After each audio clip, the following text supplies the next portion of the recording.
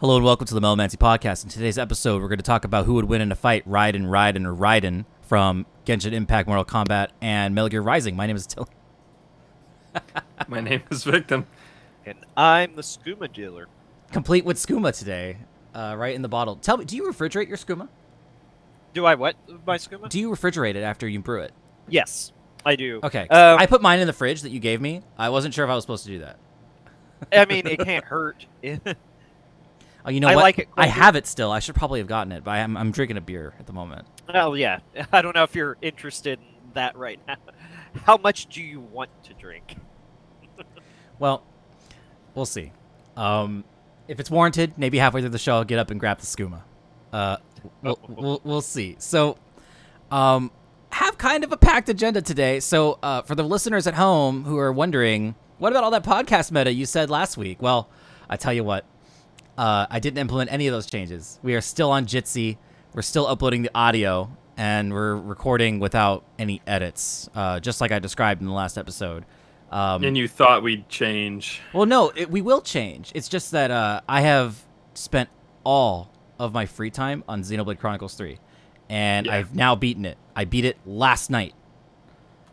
So I got the fresh perspective, and I'm ready to give a review, either maybe right now or later in the show. But otherwise, we got, some other topics. Oh, Vic, you bought it! I see you holding it up in the camera there that you actually got a copy of the game. Very proud of you. So that was the surprise. That's your surprise. So we can start with that if you want, real quick. Let's do it. All right, so I went tell me. out to breakfast. My sister's like, hey, I want to go to breakfast. On a whim, we decided to go to the place next to the local GameStop. And my cousin, the one who helped me get my PS5, actually, was the one works there. We looked in, didn't see her. So we went to the toy store next door for my sister and my little brother. They both wanted to look. Nostalgia shit. I ended up getting nostalgic too. I won't put all of it on them. But as we're leaving, my cousin yells out the door. She's like, "Where are you going?" And I'm like, "Oh shit, we didn't know you were there." So I stop in. I was looking, I just looked through while we're talking, catching up, family drama. As one does. Good old gossiping. And I looked in and I saw they had 2 Xenoblade Chronicles 3 cases there. And I was like, oh, cool. So I looked around, came back, and I'm like, why does one of them have a yellow sticker?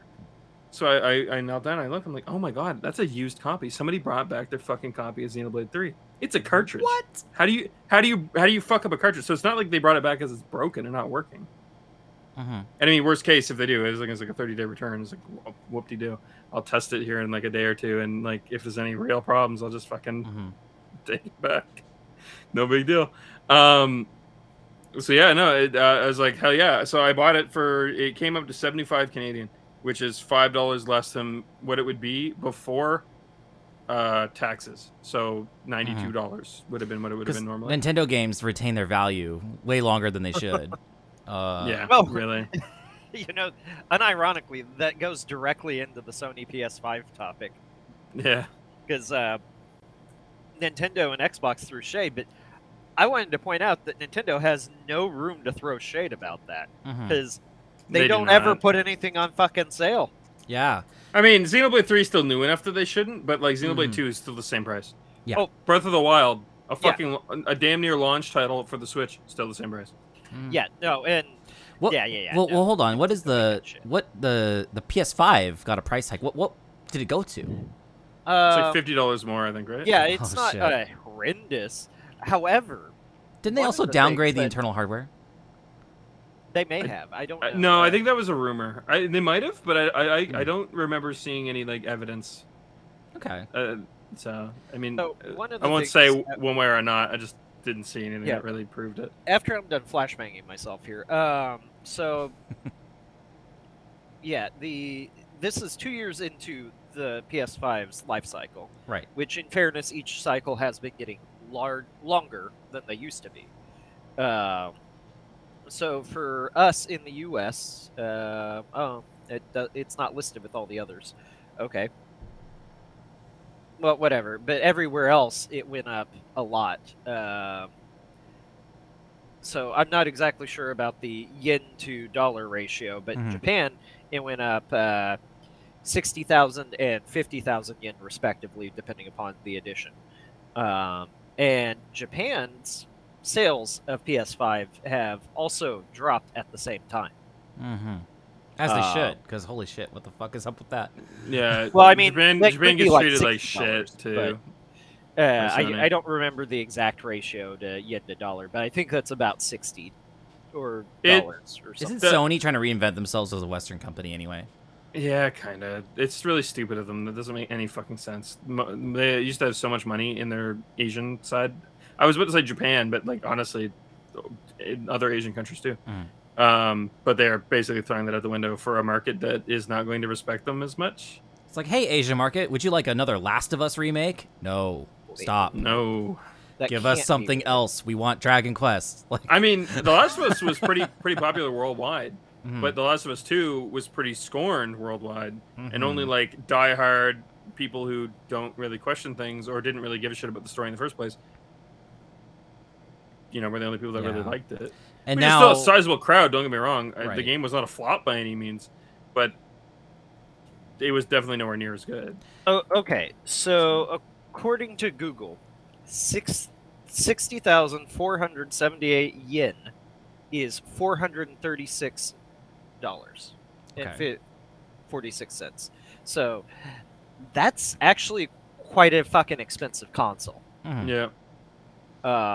And yeah, and it's not like the PS5 is that much easier to get a hold of than it was, I don't know, a year ago. I think it is easier now. Like, you could probably go into a GameStop and find one if you're in like a... Well, in U.S., sure, but that doesn't mean that it goes that way in every other country.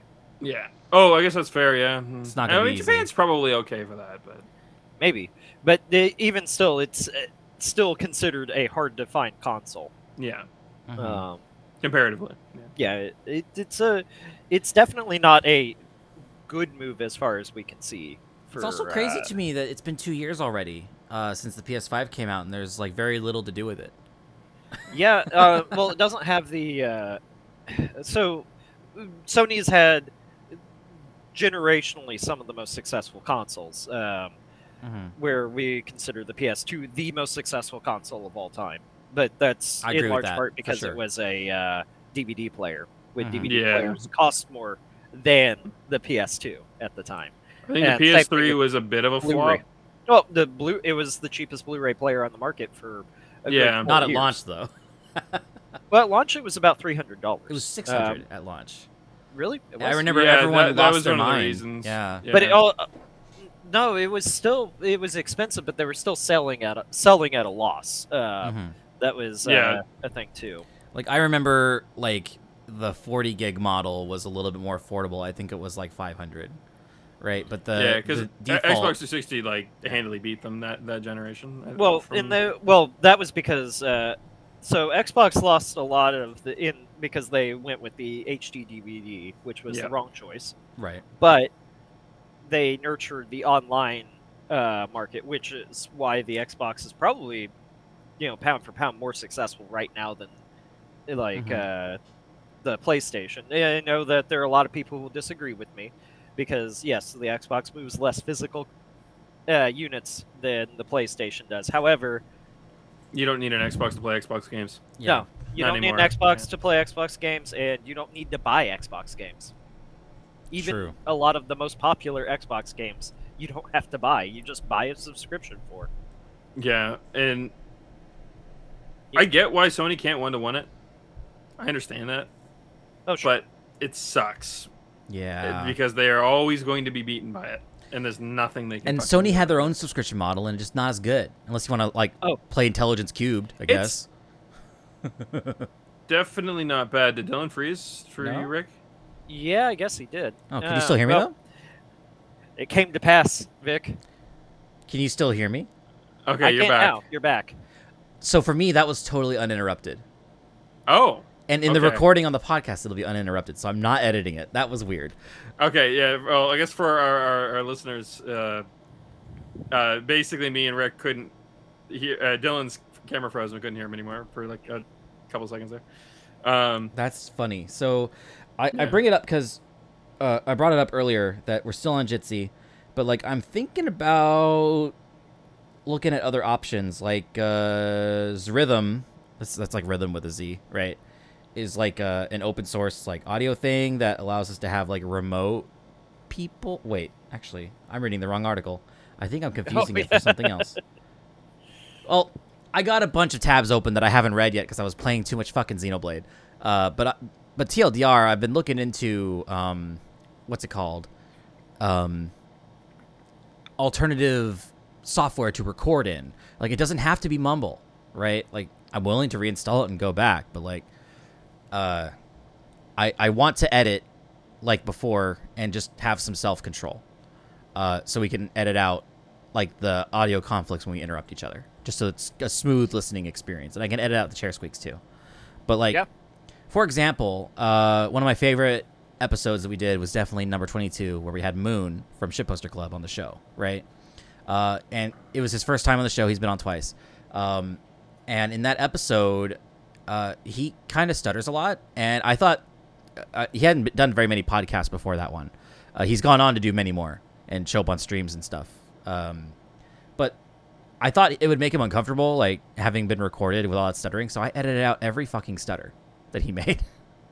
Every time he spoke, I deleted like all the repeated words. And I didn't have to do that. And I probably shouldn't have done that because that was like a week's worth of labor of editing. So like I shouldn't have done that. I didn't do it on the second time he was on the show, and it was fine. It sounded fine. It was natural.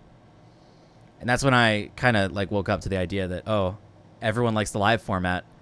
They don't want me to edit out the garbage words. Yeah, it's not really necessary, I think. I mean, there's definitely times when it is. It's more like if we have like a large hiccup, let's say, you know. Right. It's more valuable to edit out the interruptions because that's natural part of speech. But when you're presenting something like a podcast, like it doesn't have to be that jarring. You know, so case in point right there, Jitsi froze up for you, not for me. Yeah. And it's not the end of our problems. That's for sure. So we mentioned a little bit ago that Last of Us Part 2 wasn't a flop. You know, it was a flop. Saints Row. Oh God, yeah. God, dude, yeah. I am so. I don't judge. I will not judge a game I have not played. I want to remain consistent there, but everyone who has played it that I trust, they don't like it, and they have a lot of things to say about it. Yes. I've actually, this is the first time I've been like, maybe I should get this game because I want to talk shit about it. But also, then I'd have to play it. Yeah. And the people that I trust who played it, who said that it's crap, I've watched play it. And it definitely looks like a game that I would not play. I don't know who originally said it, but the line about the current Saints are the kind of people that the previous Saints would beat the shit out of were absolutely right. Yeah. I think a good like thing to look at too is like Saints Row, what was it, 1 through 4? Yep. Where 1 and 2 tried to be grounded, where 2 and 3 tried to have a bit of wacky, zany bits, but 4 just tried to be entirely all that. I think the issue is that they ended up garnering 2 fan bases. Well, they ended up... Well, so what originally it was a GTA clone. That was the first thing that it was. That's what the first one was. It was San Andreas, but better. Yeah. Don't at me, nerds. I mean, let's be real. San Andreas was only really good because there wasn't anything fucking competing with it. Right. Well, I mean, and for San Andreas, for the time, it was definitely the best GTA. Vice City being a close second. You know, I think Vice City had a better story. Well, it did. I liked everything about Vice City more. But San Andreas was like a better game, I think. It's kind of like a better way of putting it. Yeah, and Saints Row essentially was GTA, but what if we made good controls? Because Rockstar hasn't made a game with good controls since ever. And for some reason, people still love their games, so that should tell you something about their games. That they can have fundamentally the worst control schemes possible and still sell gangbusters. I hate how floaty characters are in Rockstar games. Like, when I push forward, my character shouldn't fucking stumble over his feet for another, like, 5 paces. I love how in Grand Theft Auto 3, all the way through San Andreas, you hold, like, X or A to run. Oh, yeah. Like, what the fuck? And if you tap it, you can make your running go faster. Yes, there's that's a fucking glitch in the way that that stamina regens. They never fucking patched. Oh no! It's how you sprint in any modern Rockstar game. That's how you sprint, Vic. Well, yeah, I think now they've incorporated the A or X button. It feels like a Resident Evil 4 QuickTime event. It's like, this is wrong. Sprinting anywhere is a QuickTime event in a Rockstar game. Yeah. It is. But in my opinion, Saints Row, the first one was San Andreas, but modern, essentially. Yeah. And from my understanding, is the new Saints Row plays like the first Saints Row. I was listening to Yahtzee's podcast, and he's like, it makes me want to play Saints Row 4 because it's a better game, and it was a fun game. That, like, fundamentally, that's what it comes down to with Saints Row New, is it's not a fun game.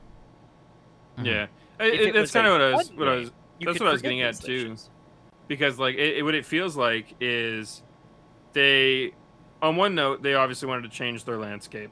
They sure. We don't even need to go from... over it. You can watch any video, and instantly you're gonna understand why these characters all fucking suck. But the gameplay even was trying too hard to be both roads, and I think that is ultimately the issue. Is they had started to garner a fan base with 4 that was larger than anything they had previously, and then they said, "Here's half a game, functionally. Here's half a game, but it's also buggy and shitty." Right, and that's also a big part of it, because you can't be like, oh, well, it's just a crappy game, but it also plays like shit. It runs like shit.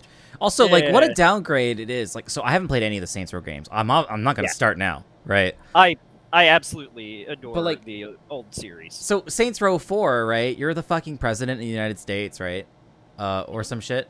And in this new one, and 4 is obviously the wackiest of them all. Oh, absolutely. It's like a really bad Tarantino movie. I mean, you go, and once you get the DLC, you literally go to hell. And do you become the president? No. You in hell? No, but you can take over hell afterwards. Of course. So Saints Row is ridiculous, and then this new one is like, okay, so you're a bunch of like college graduates that are in debt, and you need to live the thug life to pay your loans off, because you want to be like artists and like other like non-valuable degrees. Like, honestly, that's the one thing I never got in anything that I've watched or read about Saints Row New One is, what is the story? Because all everybody talks about is the opening mission, where you're in essentially the worst PMC group ever, as they all just die in droves as useless motherfuckers while fighting Al-Qaeda. All for the sake of paying off your student loan for your useless degree. Yeah. Like, a lot of people mention that. And it's like, I guess that's a plot point, because they keep saying it. And it's like, what is this game? It makes me want to play it less. Like, well, right, and they've added that sounds like an identity crisis. One of the things that I'm seeing about it, too, is that it's not... Oh, God. I'm strobe lighting on the computer screen, I see. Sorry, guys. It's okay, the listeners can't see it. Yeah, well, I can, because I've got the, on the second monitor. But, so it looks like a game that would actually be a lot of fun co-op, because of how wacky and stupid it is. Yeah, but not... But yeah, I mean, that's a good point. That's a pretty good point, because, like, the more wacky and stupid and unbelievable, or even just fucking just straight plain stupid something is, the more you and another friend can fucking laugh at it. Well, it's actually the same kind of thing that I talk about when I talk about why is PlanetSide 2 still an active game. It's because of the community. It's because of that camaraderie when you play with other people. Yeah. Right. And that's probably what would make Saints Row 22. I'll just call it 22. Fuck it. A viable game as like a game would be sitting with somebody else and being like, "Are you seeing this shit?" Or you were car surfing, you jump off to do your paraglider, because I saw this one happen. They jumped off to do the wingsuit and immediately smacked into a billboard. It's beautiful. It's hilarious. It doesn't matter how bad the game is you're playing. That's a hilarious moment, because your buddy just absolutely, careened into and stacked it into a billboard. In a weird way, that's why I always really wished games like the Elder Scrolls series had multiplayer. They were fun games single player, but I think co-op would have been fucking hilarious. I want to talk All about the humor stupid bullshit you could get in for a second. So you mentioned, the billboard thing. That's super funny. So at GamesCon, now I had to leave Victim Stream before this announcement happened, but at GamesCon there was some game with like a talking gun that everyone online was freaking out about. The Rick and Morty game. The Rick and Morty. It's not it's the same creator, I guess. From the very obviously Rick and Morty inspired game. And it's like I watched the trailers because people on Twitter were talking about it, and I'm just like, they're just like, oh my god, this could be game of the year. It's so funny, and I'm just like watching all the footage, and it's like, I didn't laugh at all. This isn't funny in the slightest. People are roasting it now. Like Twitter's 180'd almost on it now. Really? Good. It's so weird. Twitter's a weird place now. It's not funny. You think it's all like little kids and like getting angry at shit, but it starts out that way, and then sometimes things just 180, and it's like, weren't you just praising this yesterday? What the fuck changed? I know. It's and like I can understand. Well, Rick and Morty is wildly successful. Well, like it or not. I am not a fan of it. That doesn't mean that other people can't enjoy it. And it's wildly successful. I can see why somebody would essentially make a video game about it without actually being about Rick and Morty. It reminds me. So I went to my sister's house for the first time. She recently got a new house, right? Okay. She didn't buy it, but she's renting. But it was a big moment for her, right? And I finally like get to see it on the inside for the first time. And she shows me one of the bedrooms, because it's just her and her boyfriend, right? But it's like a 2-bedroom house. One of the bedrooms is like dedicated to several bookshelves with her entire library. It doesn't all fit. And then a bunch of Warhammer figurines and a bunch of Funko Pops. She and her boyfriend have this huge collection, and there's like an entire stack that is only Rick and Morty. And then she's like, Rick and Morty. And I'm just like, I've never seen that show. I don't think it's very funny. And just the look of devastation on her face. Did you hurt her? I mean, she didn't care. She's like, oh, yeah, whatever. But, like, I think she was taken aback that I both haven't seen that show, and I don't think it's funny. You know what? I'm gonna take her down another peg for you, Dylan. Unfortunately, people who collect Funko Pops are poor people that want to be collectors. Ooh, shots fired. And listen, friends don't let friends do Funko Pops. I know. Right? I know why people like Funko Pops. Don't buy them. But definitely, I think they're the lowest quality option. Well, they're also, it's like $15 per, I think. Yeah. Full disclosure, the 3 Funko Pops on my desk, my sister gave to me. I don't have, if I could take her entire collection of Funko Pops and liquidate it into the cash she spent to make it, I would buy Nendroids with it. Like perfect. Exactly. That's what I would want. Dylan knows what's up. I get it. Well, there are those, and there are actual figurines. That too. I will say though, with actual eyes. The best Funko Pops are ones that are not humanoid characters. Oh yeah, my favorite one I have is a Crash Bandicoot one with like the goggles of the jetpack. You can't see his eyes. Perfect. It's perfect. That's a good one. Alphonse from Fullmetal Alchemist. Great. Goggles. Fucking and, wonderful. Goggles. Here are my desk. Oh, nice. Oh yeah. It has jetpack too. Did you get that at that steampunk festival? Well, it was a store. Oh, right. Yeah, I got that one, and I got this little guy. And Victim pointing in the back to the gigantic figures behind him on the camera. Well, I mean, Alduin, I don't have anything like that.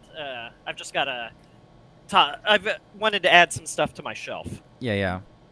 That's cool. So you think we've learned our lesson in Fallout 76, but I'm still buying the really expensive fucking edition for Elder Scrolls 6, and I don't give a shit how bad of an investment that is. That one I'm willing to bite the bullet on. And I know that a lot of people, typically I am of the opinion that, it's all or nothing. But with that, I was going to get the game anyways. And it doesn't matter, how bad the game starts as.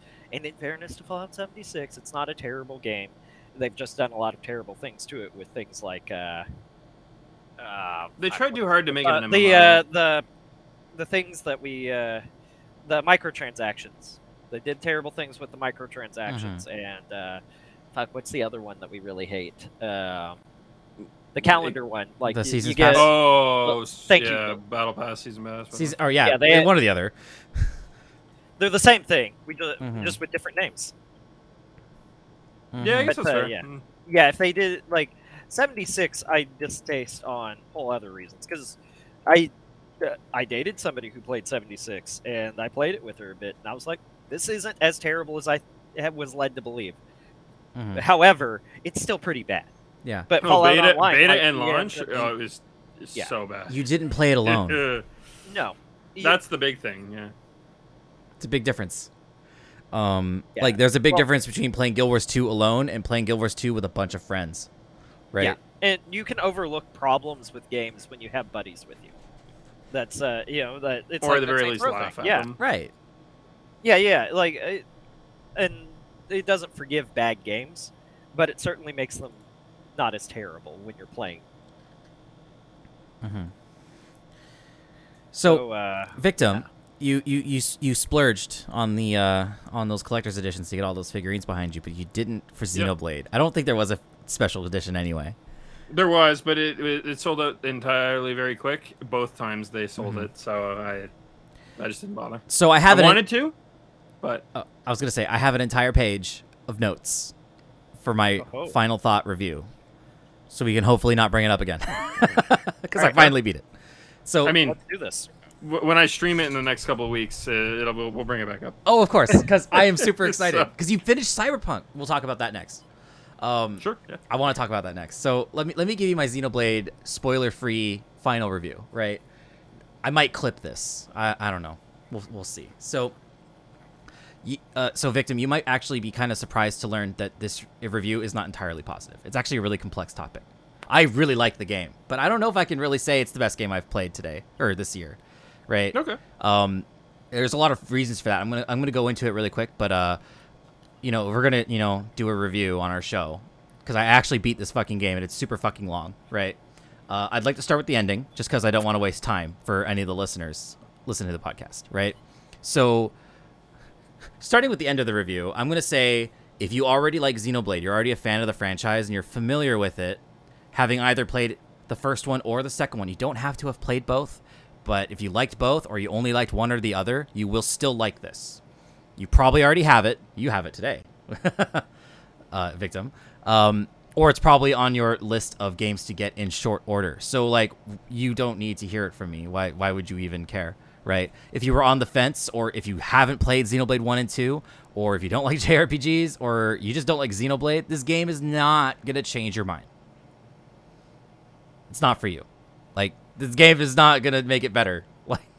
What Dylan is saying is don't be Donkey. Don't buy the game if you already know you're going to hate it. I'll talk about Donkey after my review, actually. His video was hilarious, by the way. I did watch it, and I'm not mad about his video. There's something else he did that I'm mad about. More on that in a little bit. So let's start with the negative, right? And then I'd like to end with the positive and the comparison. So with the negative, first of all, it's too easy. Here's what I mean by that. Maybe it's because I played Xenoblade Chronicles 2 and struggled through it and learned how that game works, and then I went with that knowledge into the new one, and that, like, kind of sped things up with the whole figuring the game out thing. They add a lot of new systems. You do have to learn some new shit. It's still too fucking easy. However, that is partially my fault because there is a difficulty slider. There's easy, medium, and hard. I picked medium thinking I don't have time to do hard. I would not beat the game if I played it on hard because I think it would take too long because I just don't have that kind of free time. But Victim, I'm going to recommend that you play it on hard mode. Because like the first, I probably was going to. You might struggle on the first chapter because you don't have much opportunity to grind. But like when I played on normal, you may be familiar in Xenoblade Chronicles 2, there's this concept called the chain attack, right? That comes back in this game and you get it pretty early. So the chain attack gives you an experience bonus when you do an overkill. That's where the chain attack is going, you deplete the enemy's health, and you keep doing the chain attack. All the damage you do on top of their death is bonus experience, right? Like, it raises a percentage. And then there's these enemies with blue and red health bars that signal that they're basically a mini or super boss of the area. They have a bonus percentage of experience, like 250 or 300% on top of that. So I didn't grind traditionally, like a JRPG game where you just do a ton of battles. Instead, since I understand the mechanics really well, I would fight these blue and red enemies that are above my level and using strategy, beat them, kill them with a chain attack where I initiate the chain attack when they have a sliver of health left, and I would beat the shit out of them in a really well done chain attack, and I would just level up everything. I was constantly 10 levels higher than the story's mission content recommended level. Like, the enemies did not catch up to my level until the final boss fight, where the final phase of the final boss was exactly my level. I only died twice. So don't play it on normal. Yeah, that sounds... Yeah. I will that say, sounds though, like something I would have done anyways. Because I feel like yeah. if I start a new game that I'm not entirely familiar with, normal. Every time. Because most of there just to experience it. It sucks if it ends up being too easy. Like So- Persona 4. It makes me wonder, though, But- like, if I went back and replayed Xenoblade Chronicles 2 from the beginning, like, not New Game Plus, just, like, started over, would I think that game's too easy as well, just because I understand it now, and I didn't when I started? Probably. That might be the case. So it's like, is that fair criticism? I'm not sure, right? So I want to point that out. I did play number 2. I love that one. Number 3, it encompasses features from 1 and 2 mechanically. So if you played either of those, you're going to be, like, set. You're going to, like... You'll just learn the shit you didn't know and the new shit, and you'll be a complete player. So, I also want to point out that there are super bosses in this game. There are end game dungeons that the story does not take you to. There are super bosses that are upwards of level 200. The level cap is 99 for your party, right? I am looking forward to beating those bosses. And I'm looking forward to my son watching me play, because he was watching me play a couple times, and he's like, he really likes the combat. It looks cool, right?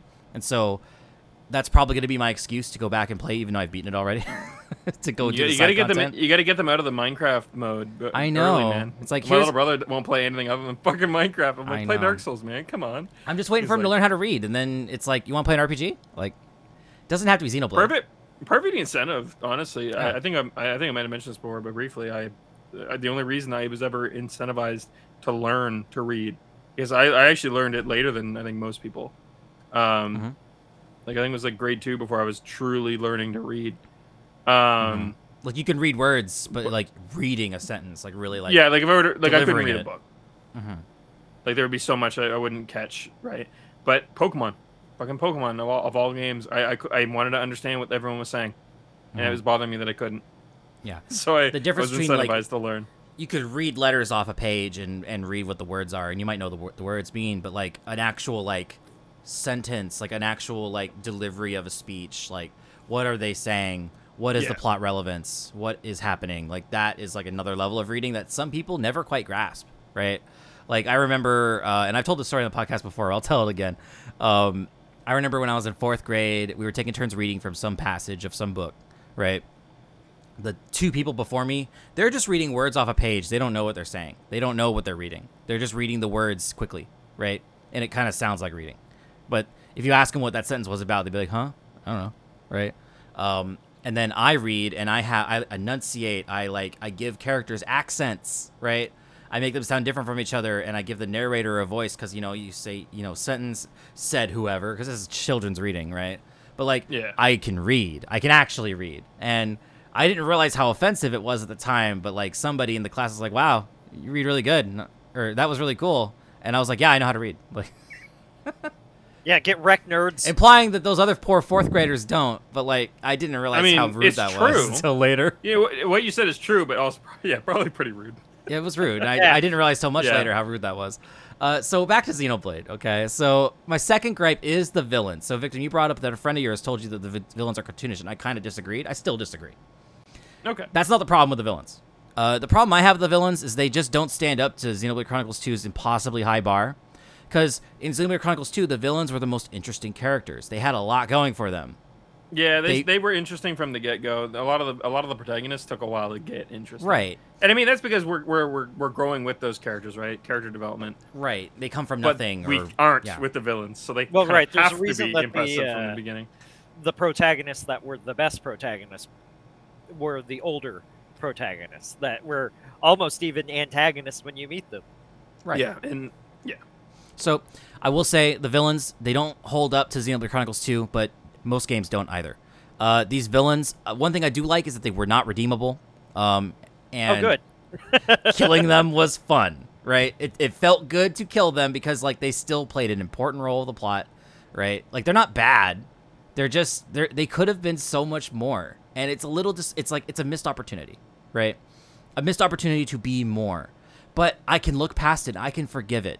And I'll get to more of that. And the reason I forgive that, I'll get to that in the good section. So I have a couple more notes. So I wanted to know more about these villains. The game, it tells you some details about some of the villains, some more than others. And that's really cool when they finally delve into a little bit of backstory. But, like, it's not, like, hidden lore that you need to go find. Like, it's straight up missing, right? Like, oh. And it's okay. They don't serve the plot much other than to be an antagonistic force, right? And, again... It might be DLC stuff. I mean, that's where we got a lot of story about the other ones. That's true. That is true. They didn't need it. We already kind of knew. Like, they had hinted at it, but we didn't, we got to see how all things the ended for them. Yeah. So we knew more or less what happened, but then you got to play it. Mm-hmm. Yeah. Like, we didn't know what was her name, Laura? We didn't really know her. Much but about we knew her, what Jin was, so we knew something like that had to have happened. It's like, if I were to compare these villains to another RPG that I know, I would probably compare them to Ultimecia from Final Fantasy VIII. I mean, she's built up. She wasn't, like, a surprise, but she feels abrupt either way, right? Because she's kind of inserted at the end as, oh, I'm the real bad guy, by the way, right? And it's like, who the fuck are you? Where were you before? And it's like, oh, I was there. You just didn't know. It's like, fine. Like, if you didn't like Ultimecia, you're not going to like these villains. But it's not awful. There are a lot of games out there with worse villains, let me tell you, right? So don't let it discourage you. It's not the end of the world. I want to talk about some comparisons and things that I liked about the game. So, putting the villains aside, I will dare to say that the main cast, like the party that you play in Xenoblade Chronicles 3, better than 2. Straight up. I like these characters better. I'm more invested in their health, safety, and feelings than I was with the crew in 2. I can't really speak for 1 because that's kind of a distant memory. I did not replay Definitive Edition. I bought it, never got around to playing it. But, like, I don't hold Xenoblade Chronicles 1 in as high of regard as some of the other super fans do.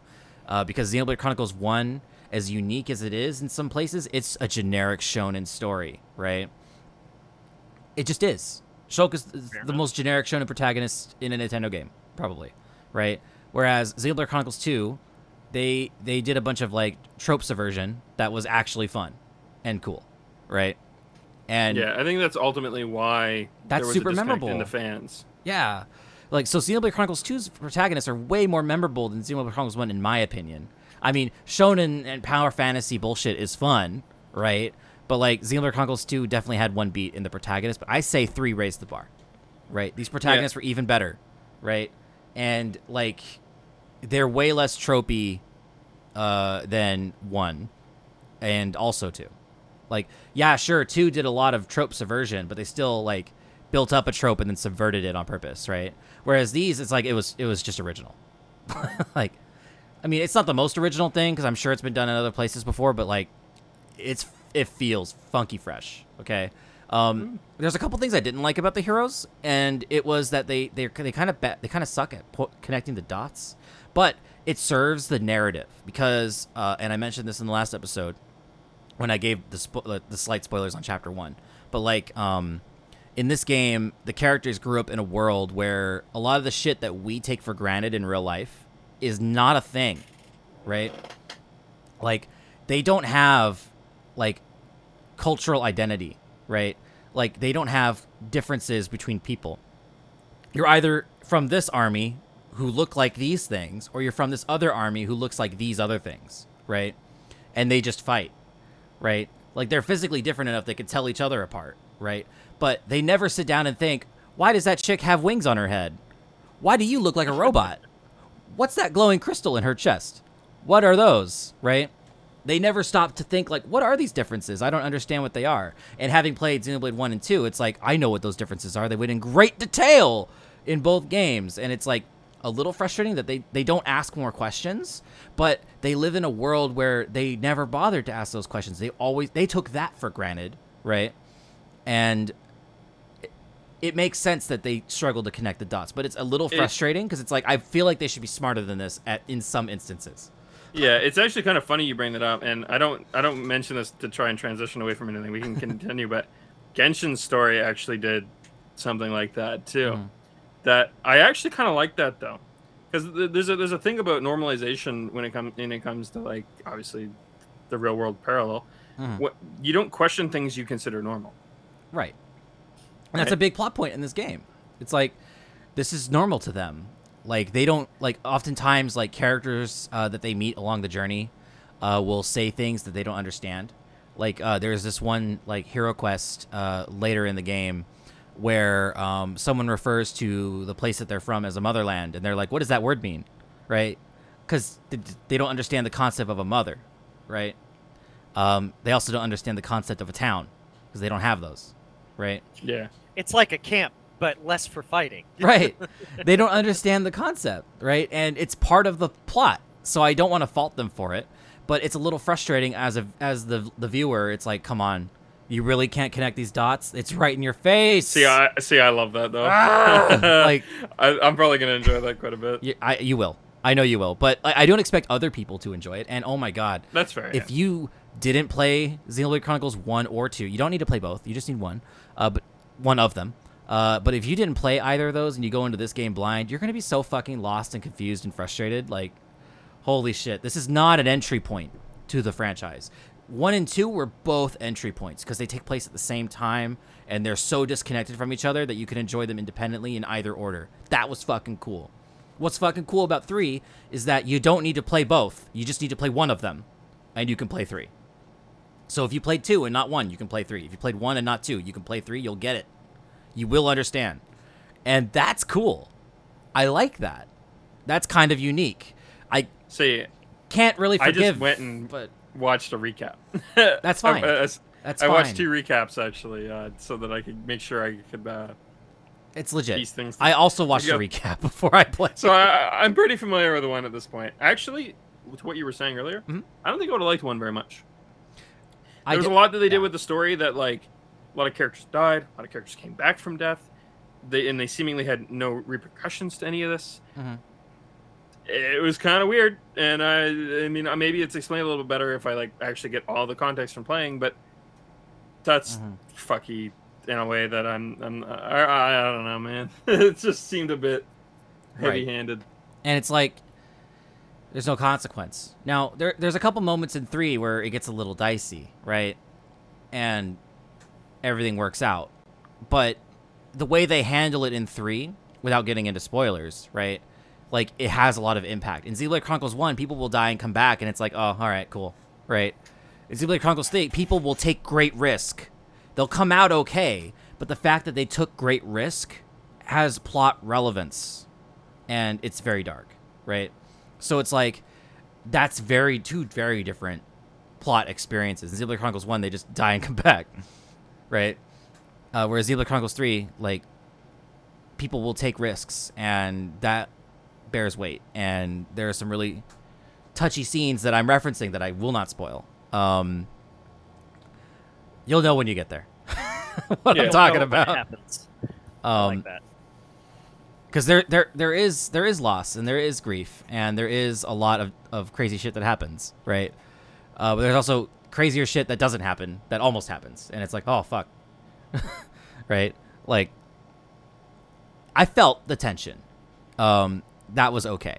So, again, no spoilers, but given that it's a JRPG, you probably expect there is romance. I mean, it's not like a dating sim where you can romance whoever, right? There's romance in the plot. I won't say who or what, right? But, like, what's cool about how it's done in this game is because what I mentioned earlier with the way the world is and how these characters don't understand concepts, they don't have certain words in their vocabulary, just because a lot of shit we take for granted, they just don't have in this world, right? But they should. It's been denied to them, right? By the powers that be. So there's romance in this story. And these two characters obviously fall in love with each other, but never once do they ever tell each other that they love each other, because they don't know what that fucking word means. But they still arrive there, and that was beautiful. That was great plot development, and I thought it was good writing. That was really nice to see, right? It sounds nice. It sounds lovely. It's very sad. It's a very sad story, but it is good. And I thought they handled that really well, given the weirdo plot that they have, right? Yeah. But yeah, minimal romance. Still cried. So moving on. So I'd also like to point out a couple other points of praise, right? You may remember in Xenoblade Chronicles 2, Torn of the Golden Country, the expansion that came out at the end of the Season's Pass, right? Yep. There were 2 points in that game where you were blocked by needing to do side quests. Do you remember that? Yeah. That sucked. There's no excuse. I mean, I was gonna do them anyways. I know you were, but that's still dumb. I'm an outlier. Well, it's not a side quest if you're blocked by it. Yeah. Yeah. So that never happens in Xenoblade Chronicles 3. And this game is so fucking long. I didn't do all the side quests. It still took forever. I'm going to go back and finish those side quests too, by the way, in post-game. Because, of course, there's post-game, just like the other 2 games, right? And it's handled just like 1 and 2, where you get dropped off in front of the point of no return, and it's like, oh, all right, cool. You can reach fight the final boss as many times as you want, just like 2 and 1. So that's fine. At least I think that happens in 1. I'm not sure. I have one important question. Yes. You get to drive your mech suit. You can drive a boat. Oh. However, if you've seen the trailer or you're spoiled on Chapter 1, you will know that there's a mechanic in the game where you can combine 2 characters into one like large character. It's kind of like a robot. Doesn't really look like one. But I remember You're thinking of Xenoblade Chronicles X. I know. And everyone loves Xenoblade Chronicles X, but it came out of the Wii U, and it's even more disconnected than all the other games. It's just... And if you want to piss off a fan, you say that it's still canon to Xenoblade, and then they will get very angry, and then you can laugh at them for being angry.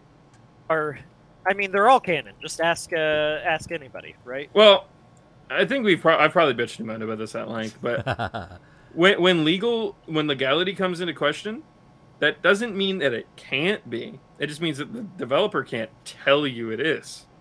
I've learned this with Demon's Souls. I am very well versed in this. Mm-hmm. So let me wrap up my review here with a TLDR. All right, so TLDR, okay? If you already like Xenoblade, you probably already bought the game. Why are you listening to me? You're gonna love it. You're gonna be eating good. Everything that was good about other 2 Xenoblade games is present here and better. The villains aren't as good as 2, but the party is so much better that I don't care. Right? Seriously. You should play it on hard mode and just enjoy it. I look forward. I'm still playing on normal because I don't think you can change the difficulty. Or if you can, I forgot. But I'm looking forward to fighting the level 200 super bosses at level 99, right? On normal mode, because that's what I did in 2. That should still be difficult. They will still be difficult. Yeah. They're weapons, right? Right. They're like so Final Fantasy 7. So I enjoy that, and the combat. Oh my god, I forgot to mention the combat. The combat and just the gameplay of battle, better than 1 and 2 both. Way better, right? They got that part right. It's never been better in this franchise. And that's why I look forward to fighting the super bosses, because the combat's so good that it'll make me feel good when I beat them. However, I'm sad that I played on normal because I feel like the journey to endgame should have been more challenging, right? Like, there was no challenge except for, like, a couple of fights, which includes the final boss battle. I was thankful that it was hard, right? Because the final boss battle in 2 is a pushover, right? It's a common staple in JRPGs, let's be real. Yeah. But, like, the final boss in 2 was, a single phase. Like, after his half health point, he has one new attack that wipes the party, right? But, like, a couple chain attacks and a couple smash combos, and he's dead, you know? It's like when you fight the magical Leopleurodon at the end of Elden Ring. Mm-hmm. Yeah. Like, you have this is great, fighting the guy who shattered the Elden Ring, and then afterwards they're like, yeah. Flipper over there. Mm. Yeah, weirdo, bizarro avatar looking thing. Mm-hmm. So it was awful. I'm looking forward to playing the end game because the game is actually fun. I'm also looking forward to finishing all the side quests that I didn't do before the final boss battle. But again, take my advice, play on hard mode. Take the extra some hours it will take to beat hard mode, because you will enjoy the game more, because the fighting will be challenging. And also, it's long, not because of the fight duration. The fights can be long, but there's so many cutscenes, and there's so much, like, going from one place to another and exploring the world and all the different side shit you can do. Like, I finally beat it, and I can confirm you never go to that fucking desert. I mean, there's one quest where you have to get something from a really specific person who is in the desert, but that's at the very end of the game, right? And I mentioned the other day, last episode, like I found this desert and it was like totally optional. The story never took me here, but everything was at my level and it was totally optional. And it's like, oh, this area is bigger than the area I came from. Why is this here? And that's crazy to me that they have so much room, so much area, and it was all interesting. It never got boring, right? Exploring. Like, the areas are not too samey. Like, sure, in Xenoblade Chronicles 2, Gormont kind of looks like a grassy land. And then where else do you see grassy land? Like, there's a little bit of grassy land in Uriah, but it's indoors, so it's a little dark, right? Oh, it's so different. Like, no, this place, like, every area was very unique, and that was cool. So, gameplay, best in the series. Party, better than the other parties in the series. A little annoying how little they knew about the world, but it was intentional, so I will forgive it. If you don't like the franchise, this game will not change your mind. And if you're looking for a good JRPG, play Scarlet Nexus. That's my review. I want to talk about Donkey real quick before we move on. So, yeah, just because that just happened, right? So Donkey, right? He made a really hilarious video about Xenoblade Chronicles 3. It was actually hysterical. Don't watch it, though, because there's a lot of spoilers in it. And I wish he wouldn't do that. Like, I feel like he could have made all those same jokes without showing all that spoilers. But he doesn't like the game, so he doesn't care, right? Yeah. And that's his right. I just wish he would, like, spoiler tag it or something. Because, like, I would have been really mad if I saw that before beating the game. But luckily, I've been, like, hiding from the internet this whole time, trying to beat this damn game before seeing any spoilers. So I got pretty unspoiled the entire experience. Donkey's a weird anomaly because, like, on one hand, he's a funny guy. I used to watch him all the time. But, like, I don't know. I feel like he's getting to this point where, like, he kind of holds a level of popularity on the internet with as little effort as possible. I think that's a good way of putting that. Yeah. And that's great if it's working for him. I'm not here to throw shade, but when he tries to pretend like he's like important because of that, so like a review, because he's trying to poise this review as a super serious thing, like his other reviews, and from my understanding, he's usually pretty serious when he's talking about that kind of shit. It's not him trolling, but then in the video is him trolling or memeing, joking, right, however you want to phrase it, right? But like, I haven't watched it myself, obviously. And I was pretty certain there were spoilers in it, so I didn't bother. But well, if you don't, from what I hear, it's pretty fucked up. If you don't want to watch his videos, just remind him that he lets other dudes fuck his wife. He'll block you, and then you can't see his videos anymore. There you go. He tries to hide that information really carefully, and it gets out, and it makes him upset. So, no, that's besides the point. So, what's it called? His video was actually hilarious, and his criticisms of the game were actually valid. But, like, they were really surface level. Like, he really hated how little the characters knew about the world, right? Like, I pointed that out. That's actually kind of annoying, but he didn't forgive it because he didn't like the plot, right? Fair, I guess. But he didn't like the other game, so of course he's not going to like this one. I'm not surprised in the slightest. And then he's had similar issues with other games where, like, he hates the length of them, and it's like, how can you hate a game for being too long? I understand not wanting to beat something in a single go, fair, but you can always set it down. And especially modern day JRPGs, they usually come with like a complex journal or like complex fucking like node system that's like, oh, you've been gone 3 months. Here's exactly what you were doing last time. You may not remember why you were doing it, but this is what you were doing. Well, I can understand why people who review games as a job don't like length. And that's a fair point. There are definitely games, but that's biased, though. Committed to, like, and at like the 50-hour mark, I'm done with the game. Like, I definitely have games like that too. but the game's still going because reasons. But I think that's something to be said about a game that can't carry its length, and I think that's bad. I don't think it's necessarily because it's too long, though. I think that's if you've got 50 hours of gameplay, but it's a 100-hour game, that's a problem. Yeah. So, and but if you like Xenoblade Chronicles, you're gonna like this game. Yeah, it's that simple. Like, you don't need to hear it from me. So, back to Donkey's video for a second, right? So, Well, the video is fine. It's actually really funny. It just spoils too much stuff, so I'm not going to recommend that you watch it, right? But maybe give it a watch after you beat the game, because it was actually funny. His problem was mostly like the characters repeating the same words over and over, which happened in 2 as well. It happens in literally every translated piece of work out of Japan. He also like complained about. It's frustrating. I fucking hate it too. For the record, I hate it. I've actually made this complaint before, and I forget what it was for. It was I think it was like Persona 5. Mm-hmm. Let's say it was 4 or 5. It was one of the JRPGs I played in the last like few years. But like where they'll be like, "Oh my god, Anne, we have to go do this. Anne, come with me. Anne, where are you?" And that'll be like the 3 following sentences. Like, bitch, you can say her, she, fuck, Christ. There's other words to use. Right. And it pisses me off, but it's just translation. Yeah, and it's fine. While the translators could know better, but when you're translating that much shit, I feel like they did it on purpose. Because if you think about it, in Xenoblade Chronicles 1 and 2, at the end of battles and when they pick up rare items, they always say the same couple lines, and you memorize them, and that's kind of part of the fun, right? Like that, it's just a series staple at this point, and it's like I'm not surprised they did it again. Like they could have fixed it. They could be like, "That's a problem. We should record more lines." No, they didn't.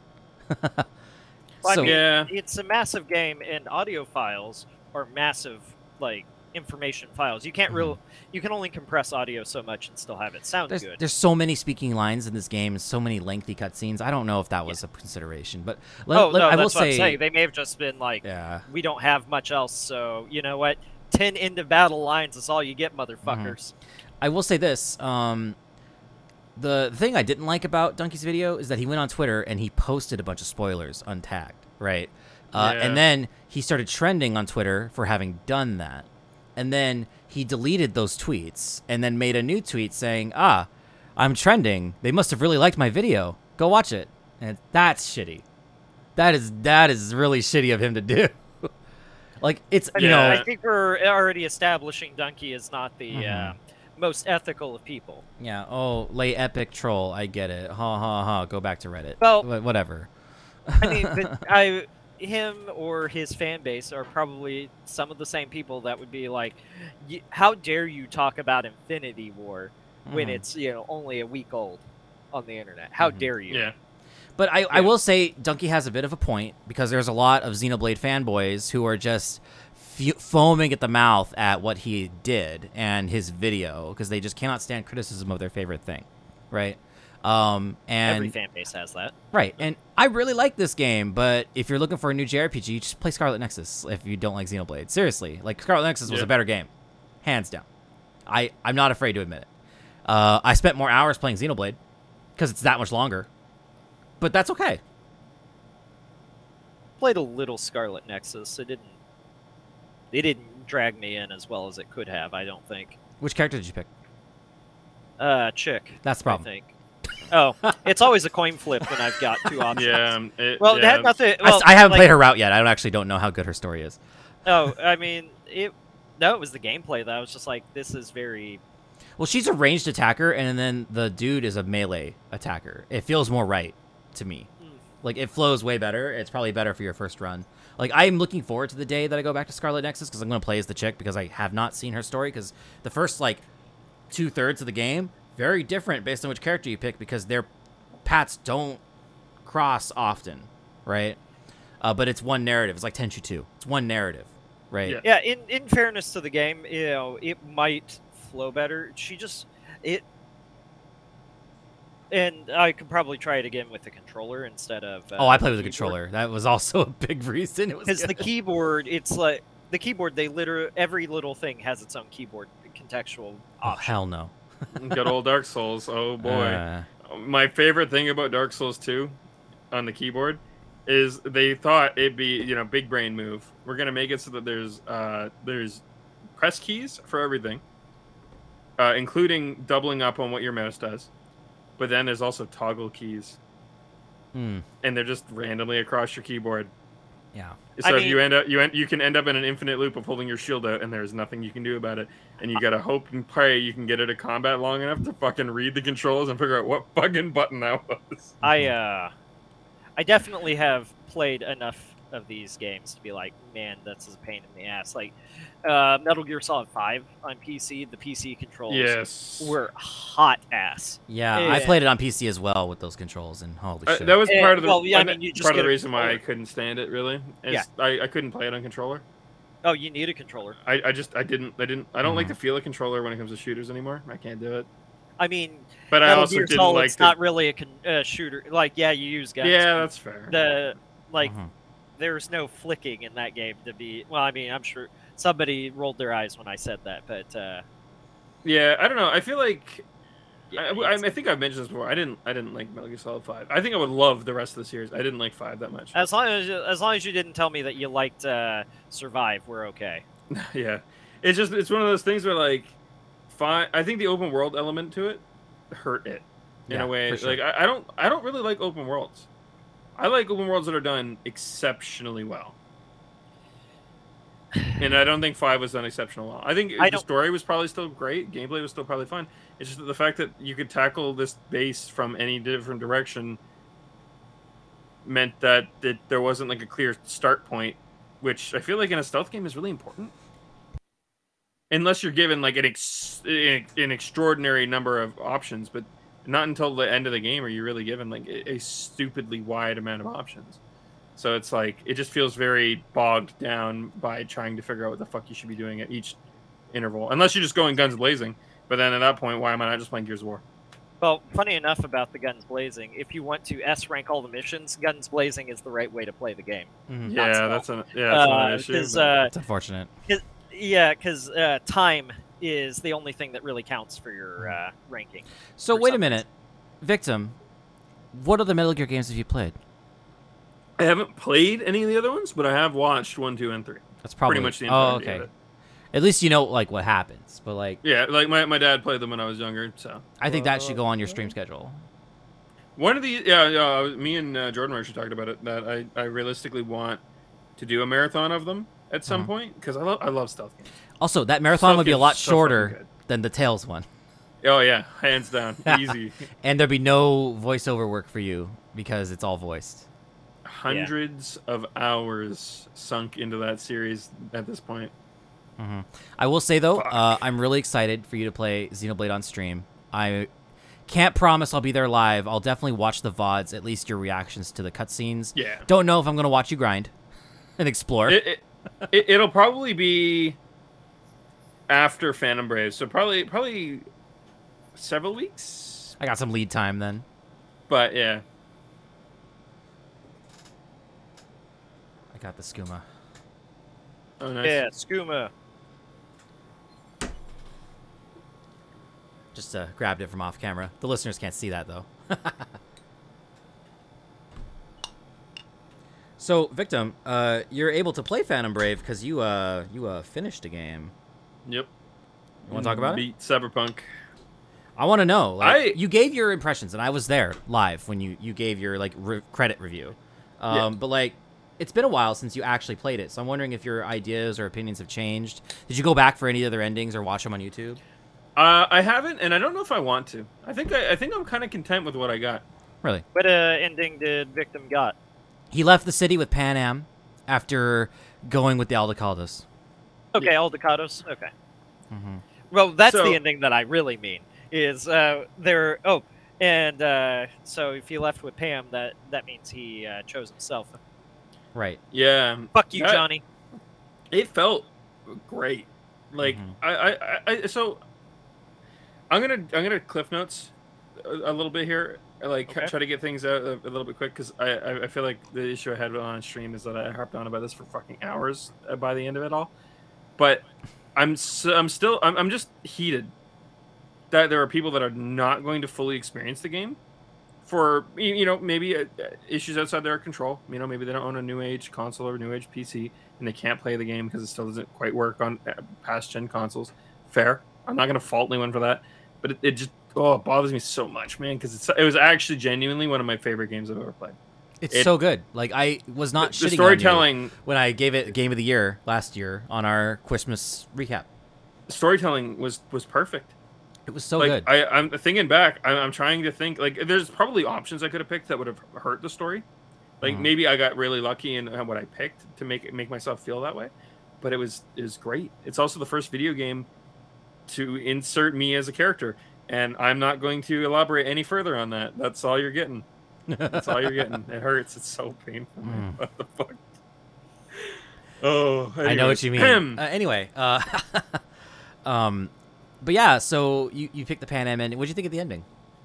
I wasn't certain what I thought of it at first. I mean, I think the sequence, like leading up to the ending, like the final mission. Oh, like getting the Aldecaldo jacket, being inducted. Oh yeah, I was in gonna order. say. Yeah, honestly, the final mission riding is up the in most the tank because the whole thing is the ending.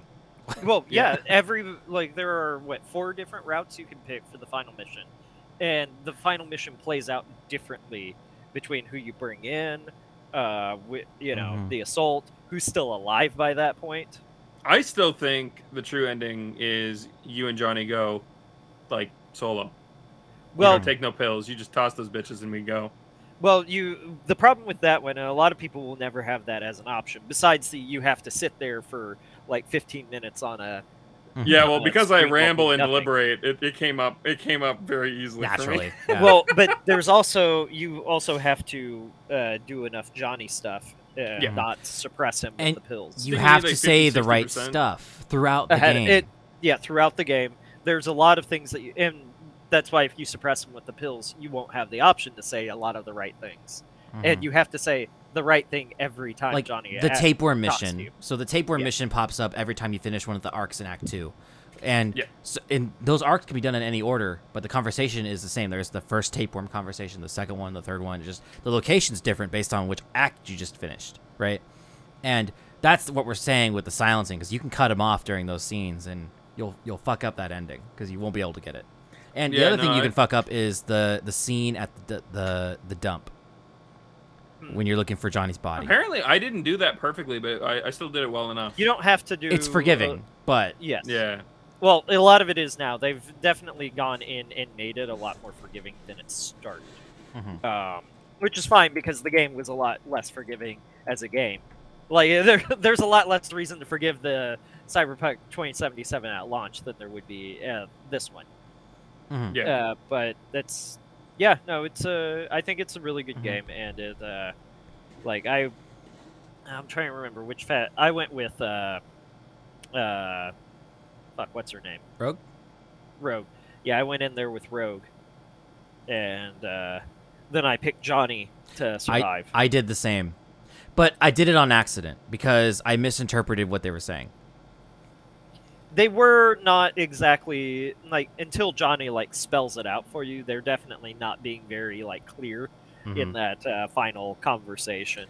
So what you missed, Victim, was when you pick Johnny. Yes. And you do Rogue's mission.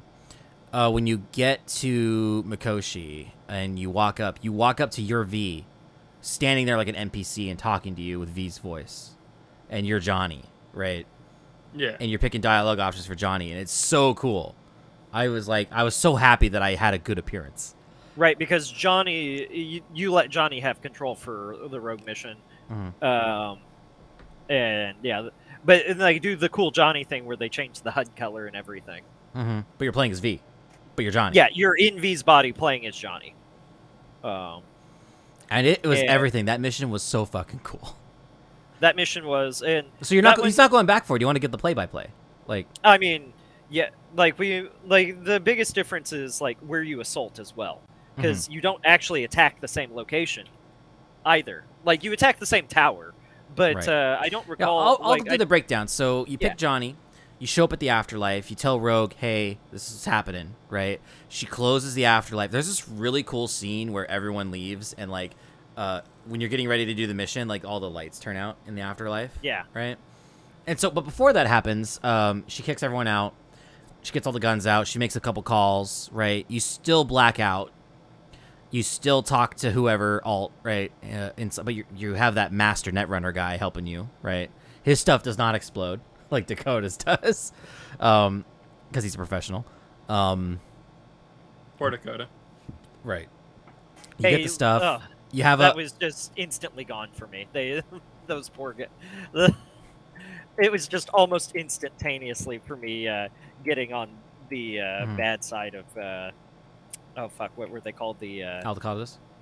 no, not the Aldecados. The other guys. The Pacific. No, it's not the Pacific. Voodoo guys. Boys? Yeah, Voodoo Boys. Like instantaneously, they turned on me. It was awful. I had to kill all of them. Yeah, I killed them all too. Victim spared them. I didn't have a choice. They didn't give me an option. But yeah, so I tend to be a pacifist when I play these games. It's weird. Like, I have no problem guns a-blazing.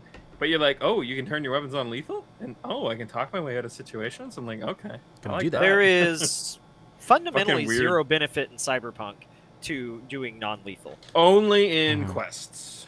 Only, And well, even only then, named still characters. pretty- Well, only some named characters, but like, there's no in-game benefit or anything like that. You don't I get guess it's extra like help in the somewhat- final mission or anything like that for Yeah, leaving people alive.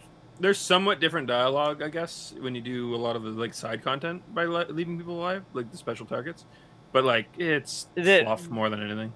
Yeah, it is literally fluff. When you like different outcomes and missions, like if you say go guns blazing when they're like, oh, you should be silent and go in peacefully and stuff. You go in, you kick in the front door, kill everybody. The only difference is they'll bitch at you in the comms. That is literally the only difference. You get the same bonuses. I think there's like some news shit like for I some don't of the know missions, anything about the background world. There was but realistically, it's still it changes no, very like little. you get the same mission rewards and things like that for no matter Oh, how. I think you lose your bonus if you don't do the do the it optional depends. shit, but Sometimes you can still get the other bonus. than that, Yeah, oh, yeah. really? Yeah, they're like sometimes like they won't lose out on item bonuses, which item bonuses don't matter anyways because yeah. you're going to craft better stuff than they'll ever give you, or use Johnny's gear. So I didn't like Johnny's gun. It felt very lackluster comparatively to like the Comrade Hammer, where I'm just one-shotting people through walls. The only cool thing about Johnny's gun, in my opinion, is, well, two cool things. The animations and the melee. Setting people on fire will never not be cool. It's but nice. not being able to modify the gun really made it lackluster. Did you get Johnny's car? Oh, the Porsche Yes, 911? Yeah. Good. So let me give you the rest of the play-by-play victim. So if you pick Rogue's Path, right, you talk to Alt in the Netrunner chair in the back of the Afterlife with that master Netrunner guy. You have like a quick heart-to-heart with Rogue, right? She's really making everything happen. She gets a helicopter for you to raid the tower with. Yeah, it's great. Yeah. Some heartfelt dialogue. I won't get into it. And then you get on the chopper with her and this other guy. I forget his name. He's like the great grandson of another character. Son or grandson of the original like tough that was on the helicopter that was on the minigun in the first place, I think, right? Yeah. Oh yeah, okay. That died in that cutscene. Yeah. Which was cool to see because that was a named character from the tabletop as well. So you go to Arasaka Tower. You go to a very specific floor, which is like a jungle, right? It's like an indoor like jungle because Corpo, right? Yeah. Well, you crash in. You That's crash how you get in, it. and you fight your way out. You fight your way down to where you can insert Alt finally, which is a lot of shooting, right? It is not sneaky at all. And then, what's it called? You insert Alt, and then she starts killing all the dudes, just like she did in Pan Am's route, except that happens much sooner. And it's like, damn, okay. And then you get to that same room where you fight Smasher, and that motherfucker kills Rogue. Yeah, he kills Rogue. Yeah, Rogue grenades him, I think, right? Yeah. Like she suicide grenades. She really gets back at him, and then you kill Smasher. The dialogue with killing Smasher is a little bit more satisfying because you're actually playing as Johnny, right? And Smasher knows. Yeah, too. He's not dumb. Yeah, and then you get Rogue's gun. It's like a little side objective. Go pick her gun up because it's an iconic. Yes, it is an iconic gun, and if you end as Johnny, it makes sense too because So what happens is you go to the Mikoshi. If you pick Johnny like me and Rick did, right? The ending is you're in some apartment in Pacifica. You got different clothes on, but you're V, right? But you're Johnny, right? Johnny's the one talking and in control. You can tell, right, with the way he talks. But V's gone. It's just Johnny, and you talk to your neighbor. He's like a local punk kid, and he just wants to learn guitar. You take him to the guitar store. Like, he drives you. You pay him to drive you. You drive him to the guitar store. You have like a cool little scene where you pick up a really nice guitar.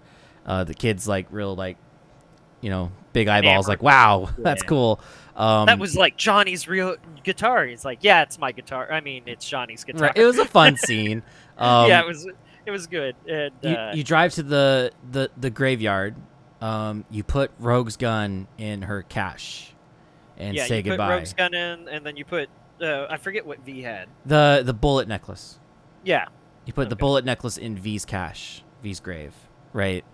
Have some heartfelt words, and then you leave the guitar in the trunk of that kid's car, and then you get on the bus, and he's like, "Hey, you forgot your guitar." It's like, "No, it's yours, man."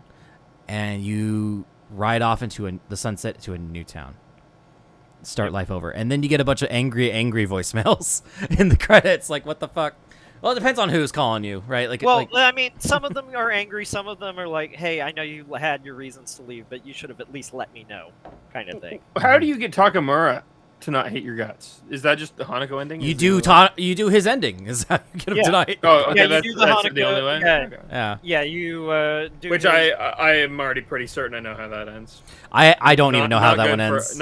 Not good for us, is my speculation. I haven't done that ending, I'll admit. They all end well for... He keeps his word. The only thing I know about that ending is that at one point, Hanako takes you to, like, a Makoshi-like area, right? Where you can talk to constructs, and she brings up one of Jackie. And it's like, wow, oh my god, Jackie. You try talking to him, and then you realize this isn't the real thing. And you get, like, all, like, mad about it. Yeah, Hanako, she's not a hero or anything. Really, of the Arasakas, Takeda is the only one that is. Yeah, I just didn't. I didn't really want to be indebted to them, so I didn't bother with that ending. Well, if you think about the logistics, if you don't do any of the side content, and if you're addicted to Johnny, it's your only option at the end, besides suicide. Yeah, I guess. Yeah. So it's the default, right? So it's like, of course it sucks. Suicide. So doing the Johnny run, it is the literal neutral ending, I guess. Yeah. No, it isn't. The Takeda one is, yeah. But the doing the Johnny run, that one's the one that gets talked about and why it probably is canon, or would be the canon ending if they ever did like 2078, is because it has hope for V at the very end. Oh, right. So I should probably talk about if you let V have the body in that rogue mission. If that happens, you stay in Night City. Right. So if you're the male V, and you ship Pan Am, she breaks up with you. She leaves. If you ship Carrie, I think he stays because he wants to stay in Night City. And if you're the female V and you ship Judy, she leaves because she wants to leave Night City.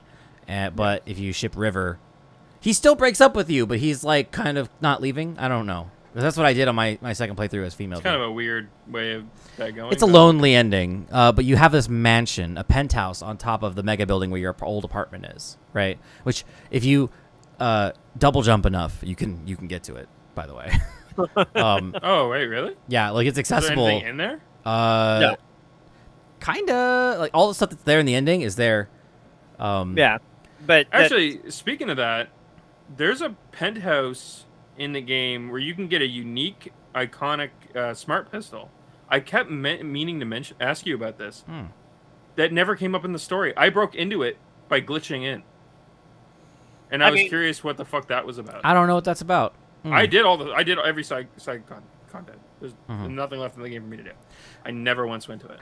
So in this ending, right, you have this mansion, right? You wake up with your chosen partner in the bed with you, right? Whether they break up with you later that day or not, right? You suit up, like you're in pajamas. You go to your little like armory. You suit up in Johnny's clothes, like the jacket from the cover, right? You take your flying Delamain to the afterlife. You're the king/queen of the afterlife now in Rogue's Place. You're the best fixer in Night City. And you take one last job. You don't get to know how it plays out, but you accept one last job from Mr. Blue Eyes to go rob something from a space station, which is a reference to a book, by the way, called Neuromancer, which is really good, where they rob a space station of a really specific thing. And the ending is like the start of that raid, where you're like in an escape pod in space, and you're about to go pull off this like one last heist, which is implied but not said that a successful outcome of this heist may extend your life past the 6 months you were given by Alt. Yeah. So the missions play out differently. Pan Am's ending actually does that too. Funny enough. Right, they imply that you're going to find a doctor and yeah. you're going to live a little longer. You're going to make it work. If you can. But it's uncertain. It's uncertain, yeah. Mm-hmm. Right, well, they leave it ambiguous. But in most of the V endings, it is, hey, we're going to see if we can extend your life. That's fundamentally what each of the V endings are. I like them all. Like, they were good. Also, fun fact, if you do the suicide run and live and beat it, right, and pick V getting the body, the ending I just described with the mansion, that's the ending you get. Yeah. Oh. V has a lonely But ending. Rogue's not dead. Right. And it's funny, there's a bug where if you pick Johnny after doing the suicide run, you still put the pistol away at Rogue's grave, but she didn't fucking die. There are a lot of things wrong with the game. They didn't. I don't think they meant you to win that fight. Well, I mean, because if you die, it's immediate credit roll, right? Yeah. So with different voicemails. It sucks because I genuinely think that would. Why wouldn't that be the canon ending? It's the only ending where you and Johnny both storm the place. Mm-hmm. Well, it's also the only ending where somebody doesn't, one of the characters doesn't die. Every other ending, Atom Smasher kills somebody. I actually don't know if that's the case with the Arasaka ending. I don't like Takamura. I don't think he dies. Also, he can die before if you don't save him from the burning building, and then he's just not present in that ending. Oh, that's fair. Same with Oda. Right, if you don't spare Oda, he's not in that ending either. But if you spare them both, they're both with you when you make the confrontation on your side. And that's kind of cool. Yeah, Oda's cool. I like Oda. Man. Like it was the only ending in my mind until people started giving me their opinions on which ending I should choose. I was like, everything we've done, barring a few things, has been me and Johnny do the thing. Yeah. I told you not to do it. In my mind, I was like, that is... You asked me for my opinion. That was poetic in a way, and I was like, damn. Yeah, I remember you pinging me when you were live, and you asked me for my opinion, and I advised you away from the suicide run, because I knew if you don't win that fight, you're going to be disappointed. Yeah, and we were already riding pretty close to when we ended up going like 2 hours later than I wanted to. I knew you would. I tried to warn you. I would have been going a lot longer if we had. Because then you would have died. You'd be like, "Oh, that's bullshit. Let's reload." And then you would have gone another route, and then you'd be however many hours in the debt of. Oh, I would have streamed until we beat it. I wouldn't have stopped, or until I passed out. One or the other. Yeah. So.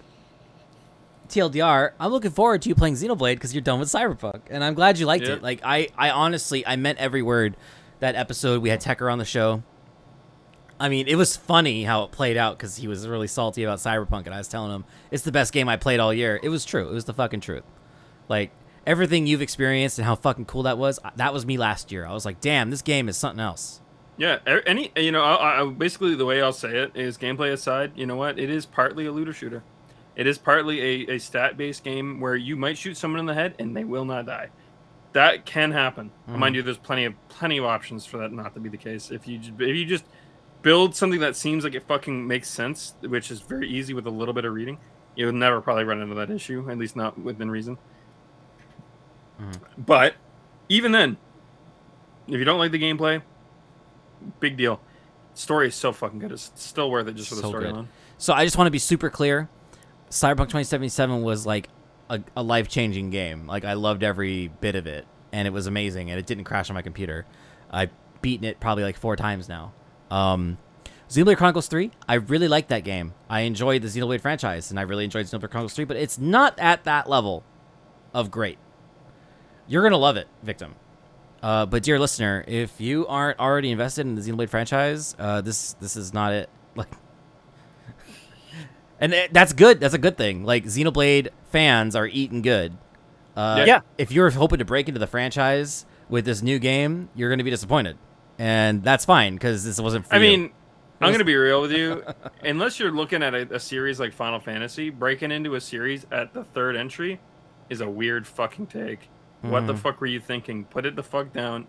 Go pick up part 1 of something somewhere. I know. Fuck. But to be fair, like 2 and 1 are both entry points, and that was kind of unique, right? That's true. 2, like, but 3 is directly stated to be a sequel. So that's where I'll leave 3 is the sequel to 1 and 2, but 2 is, while technically related, 1 and 2 are simultaneous. It has nothing to do with 1 in the story up until the very end. That's basically a cameo. Yeah. Well, without going too deep into it, it does. There's a couple other things that are very like tied together, but you won't know it until the end. Right. Like, obviously, what, Mithra and what's his nuts are, sure. But yeah, like them being but again, they're just functionally manifestations of the same thing in this world, as opposed to like from the other world. I also want to point out that there is a Seasons Pass of DLC, and the last item in the Seasons Pass is an expansion, just like Torn to the Golden Country or Future Connected for the first game. Right, where they do touch. I don't know what it's going to be. It could be a prequel. Really? It could be a sequel. They didn't say anything. For 3. Sorry, I thought you were talking about 2, where they touch 1 and 2 in the essentially in the worlds between. Yeah, so Xenoblade Chronicles 2 had an expansion called Torn to the Golden Country. It was a prequel. And then Xenoblade Chronicles 1 Definitive Edition, the remake for the Switch, had brand new stuff at launch in a thing called Future Connected. And Future Connected, that's what it was. Future Connected does not set up Xenoblade Chronicles 3. It's just a sequel to Xenoblade Chronicles 1. But the fact that it's a sequel, not a prequel, is relevant to Xenoblade Chronicles 3. Because at the end of Xenoblade Chronicles 2, the Titans come together to form land, right? And then at the end of 1... Well, hold on. At the end of Xenoblade Chronicles 1, the Titans are, like, no more, and there's land, and they're on it, and it's fine. Future Connected takes place there. Not the same landmass. Future Connected makes that clear. That's the only relevance it has to 3's plot, is that Future Connected makes it clear that the ending of 2, the ending of 1, that's not the same mass of land. They are not joining at this moment in time. Okay. That's important. I mean, you'll learn more when you get to 3, but I'll leave it at that. I hope your recap video covered Future Connected. It did. That's what I was going to say. Is both recap videos I watched actually stated that it is a direct connection, but I don't remember how they mentioned it. I mean, considering I didn't experience it myself, there's a lot of holes. But so, with that said, let's change the subject and thank some people. So we don't actually have any boosts to read out today, but I'd like to remind the audience that this is a value for value production, and if you find value in what we're doing and listening to our show, I strongly recommend you get a new podcast app at newpodcastapps.com. This is an audio-only show. We don't upload the video anymore. You weren't watching it anyway. So get yourself a new podcast app and load it with some cash. It's the currency is Satoshi, right? Which is what is that? 100,000th of a Bitcoin, right? But like, you don't need to know anything about Bitcoin or crypto to use this. Just get Cash App and pay the invoice. Like, it's like a couple clicks. It's all built in if you have it all installed on your phone. It's so simple. I recommend Fountain FM. It's my favorite. A lot of people who are open source purists will tell you Podverse is the way to go because it's totally open source and Fountain is not. But they're both great products, I tell you. And I use a Fountain wallet to do the value for value splits. And Victim, you're drinking a Dubby. I have that same cup, which I'm showing on the live stream camera, but mine's a little different, but no, it is the same. Oh, look, do you have stickers on yours? I do. I got the sticker pack. Oh, you got one too! Oh my god! Yeah. I got the sticker pack, which came with anime titties. I don't know if you noticed that. Hey, they have a cup that has anime titties that I'm sad is not in stock. Literally that same girl, except her bikini is see-through. Not. Oh, nice. There's no tits for those who just got excited. But when you put your drink in, it fills up. Oh my god. That's actually kind of a cool sticker. That is cool. And I only got this one because like I'm a beginner at powder energy drinks, but it's the big one is sold out. So. Yeah, I want the big one. Although I like this size. This size is good. This is what, like 16 ounces fully? Something like that. I didn't actually look. I was just like, oh, hey, well, they're offering me one of these because I paid for other stuff. I'll take it. We're not sponsored, but Victim is. And he's got a discount code. Go check him out, twitch.tv/victimofgaming. His discount code is there. Yep. Though I will tell you, Victim, I had to go to our Discord convo to find the link because there's nowhere to put the code. I needed the link. So maybe you should edit your About page. Yeah. Because that link you gave me was everything. But like just knowing what the code was not enough. The link should be there too. Mm-hmm. Yeah. If you click the image, if you click the W icon, it'll take you to the site. I gave that same link to Destiny's older brother, who then bought some stuff, and then he gave it to all of his security guard coworkers. And I think they all bought stuff too. Or at least one of them did. I don't know. Well, congratulations, Vic. I know I saw another order that I wasn't certain of, so that was Ziggy. That was probably him, yes. Okay. I don't know if his friend pulled the trigger, but the code has been shared. Right. Well, a lot of people see the price tag and they're scared of it, but realistically, it's not a bad bang for buck. Because, like, considering the number of drinks that you're going to get from that versus the amount of, I don't know, monsters at the cost of a monster. Yeah. It's life-changing, like, just how much cheaper that is. But again, we're not. Like our show's not sponsored, so I don't want to give them too much praise. But I actually like the drink a lot. Like, it's $1.70, I think, Canadian. And in Canada, a monster without it being on any sale is like $2 a can. Probably a little more than that because tax and shit. But so it comes out to being a pretty relatively cheap option. Yeah, no, it's a great, like it. As far as I can tell, it's a great product, and you know, if I get cancer, it'll be far future, and that'll be for future me to decide. Yep. Right. So and, it's fine. We'll all have cancer together. I just want to point out, you know, so Victim, that's cool. Sponsorship. Hope you get enough sales to make your own flavor. It doesn't have to be watermelon melonmancy flavored, but I wouldn't mind if you did.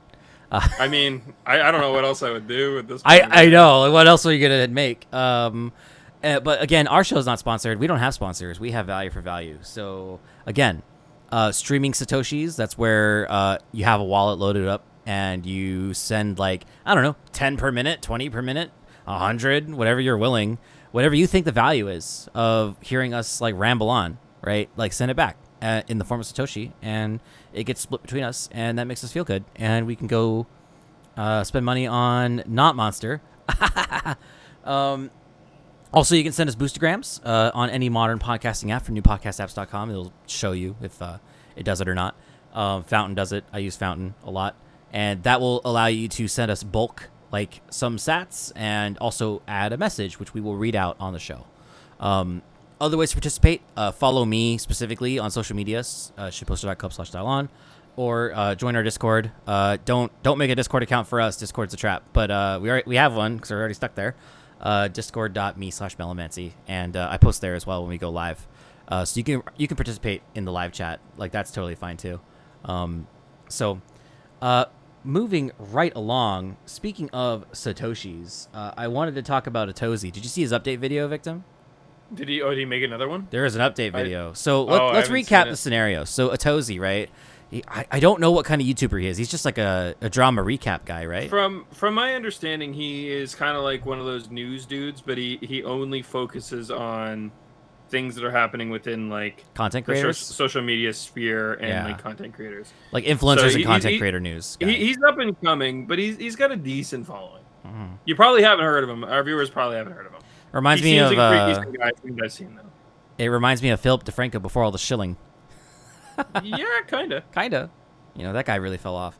But anyway, Atozi, right? So what happened with him is he made a video like 9 months ago criticizing another creator called BitBoy Crypto who advertised a pump and dump scheme whose name I forgot that you can read on his video. And that video was a long fucking time ago, but just recently he got sued for it, right? He got served a lawsuit. He went into great detail on his video about how like he kept getting weird visitors that tried to serve him lawsuits. Because I don't know if you know this in America, Victim, to get served a lawsuit, somebody has to knock on your door. You have to open the door, and they have to hand you the paper, and you take it, or they need to put it inside your house, and the door close. Right? They can't set it on your doorstep. They can't like put it in your mailbox. Someone has to hand it to you, or they need to like throw it at you and close the door.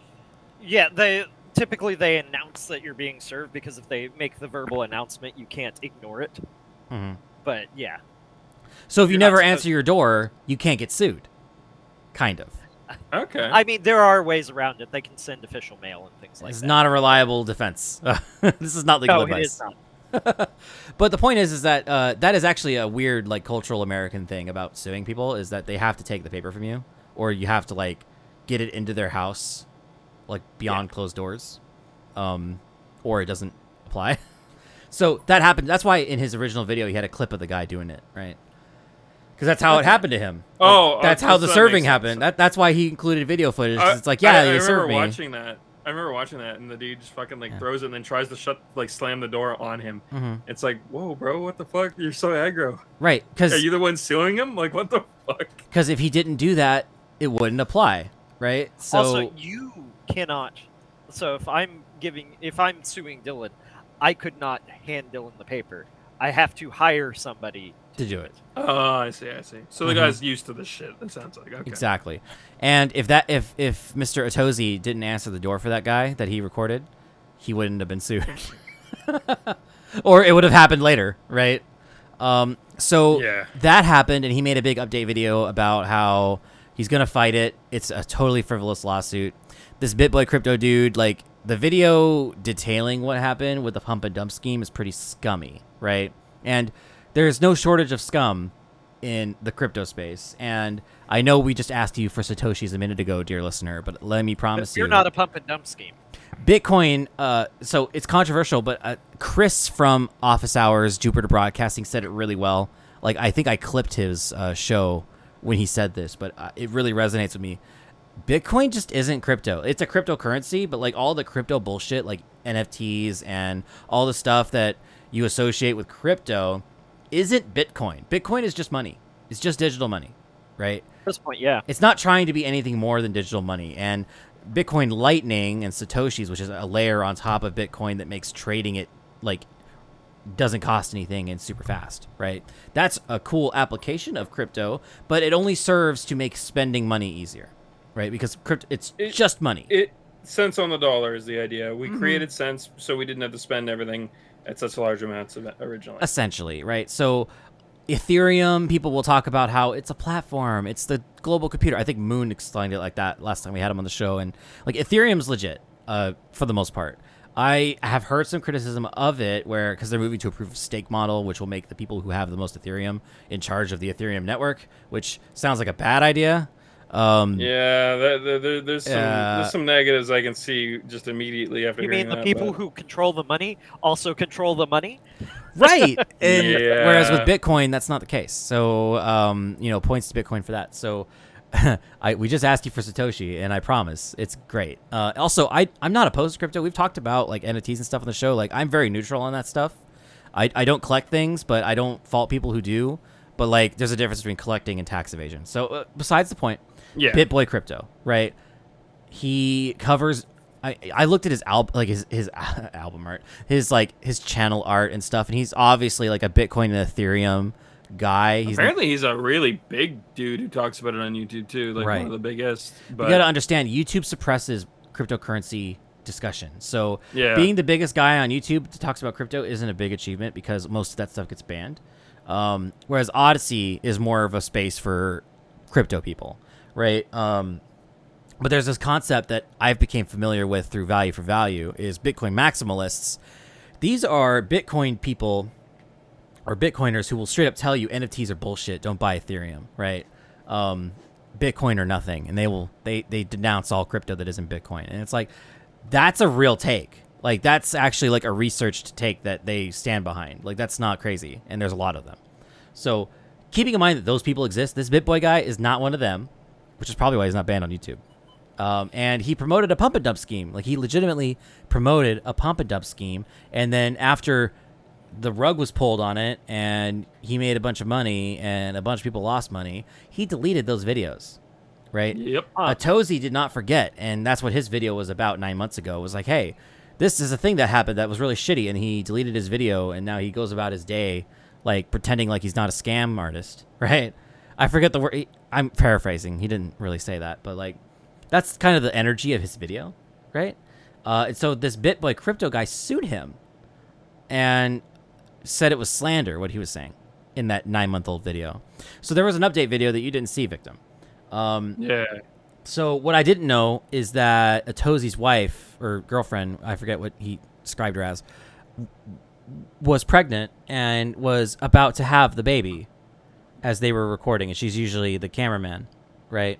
And so right after that video was like made and edited and posted, they went to the hospital and they had a baby, right? So he's super stressed out, and he still describes it as the best day of his life. He's a new father, it's his first child, and I totally relate. I get that. I can understand why that's the best day of his life. But he was also like super stressed out. His update video was very low energy. He's totally exhausted. But he goes over the details about how, so that video was an absolute Hail Mary asking for people's help. He did, I don't remember if he talked about it in his video originally, but like he did set up a GoFundMe, and he mentioned something like some sort of funding thing. Yeah. Yeah. So, he's at the hospital having a baby, and he does this Hail Mary of a video. He has a GoFundMe, and then one of his like supporters, right, is like a crypto like expert or something, or he just knows what he's doing. He buys the atozi.eth domain with Ethereum, which cost him like $1,000, by the way. Gives it to him because this guy is not a crypto denier or like hater, right? So between the GoFundMe and crypto donations of Bitcoin and Ethereum, Atozi raised $100,000 worth of assets to fight the case against this BitBoy guy. That's good. This guy basically just made Atozi a ton of money. Yeah, like he got a ridiculous amount of support, and so this is all happening while he has spotty access to internet in a hospital where his girlfriend is birthing their child. Yeah. So one thing I should mention real quick, just so it's like on the table and we understand this. He did mention that, anything extra charity. So if he, for some reason, decides, no, there's an update on that too. Extra bit. I wasn't done with the update. Oh, okay. How about you let me finish real quick, actually, because Fair. before you get into that. So yeah, he did promise that. He's like, yeah, the delta in attorney's fees after I win will go to charity. So he actually ended up refunding all that money because that BitBoy crypto guy gave up, right? He went on a live stream and ranted for 15 minutes, and in his deranged rambling, said something to the effect, and Atozi like quoted this part of his video. He actually shows you the clip from the guy's live stream. Yeah. So I totally recommend you go watch the video for context. I'm just going to paraphrase. Okay, yeah, I'm going to have to. So to paraphrase, the BitBoy crypto guy was like, okay, if it wasn't all so public and he didn't raise all this money, I wouldn't have done it. So it's like, what are you saying, BitBoy crypto? Like, are you saying that if he didn't make a big deal out of it, you would have still sued him? But he made a big deal out of it and raised a bunch of money, so now you're surrendering? That's a bad look. Like, the way he phrased that was like, he made it sound like idiot. What a fucking stupid idiot. His reputation is probably forever damaged. Like, holy shit. Oh. What a horrible thing to say. All he did was give this Atozi guy free press. Just tons of free. I subscribed. Yeah, same. Yeah. I got his videos every once in a while on my feed. And I was like, oh, this guy seems okay. But like, I usually only follow or subscribe rather to channels that I genuinely enjoy. So I try to be pretty selective with it. So this guy dropped the lawsuit while, Mr. Atozi is still in the hospital with his girlfriend and their new son they just brought into the world. And he's like super relieved that just happened. The money raising kind of happened while they were in the hospital, and he was like spotty access to what's happening, right? And he woke up one day and was like, oh my God, it's at 100,000 now. That's a lot of money. So what he ended up doing was doing the GoFundMe refund, which is a thing that you can do, as it never went to trial, right? So like he doesn't have to actually get an attorney. And then for the crypto, since crypto is like really good at tracking who sends you it, he's already refunded all of the crypto stuff. And then he mentioned in his video, if you paid me in crypto through an exchange, I don't actually know who you are. So you need to give me a little bit of proof, like a screenshot or something of a couple specific things that they'll understand what it means, right? And then he can verify who they were and send it back. But like for people who were sending from their personal wallets, like because of the way the technology works, it's really obvious to tell who paid you, so you just send it back, right? Okay. So those people got refunded. The GoFundMe people got funded for their dollar bills, and there's a couple more Bitcoin Ethereum refunds to be done. But he raised both crypto and fiat to fight this crypto bro. Because normally crypto bros are attacked by people who don't understand crypto at all and say a bunch of stupid shit, right? Whereas this Atozi guy isn't that, right? Like, he obviously understands at some level how crypto works, or he wouldn't have accepted donations of crypto. Most people who, grandstand against crypto are like opposed to even accepting it. Whereas this guy was like, nah, if you got it, send it. Let's fight this dude. And then they all came together and raised a ridiculous amount of money. That's beautiful, though. That's actually great. Great update.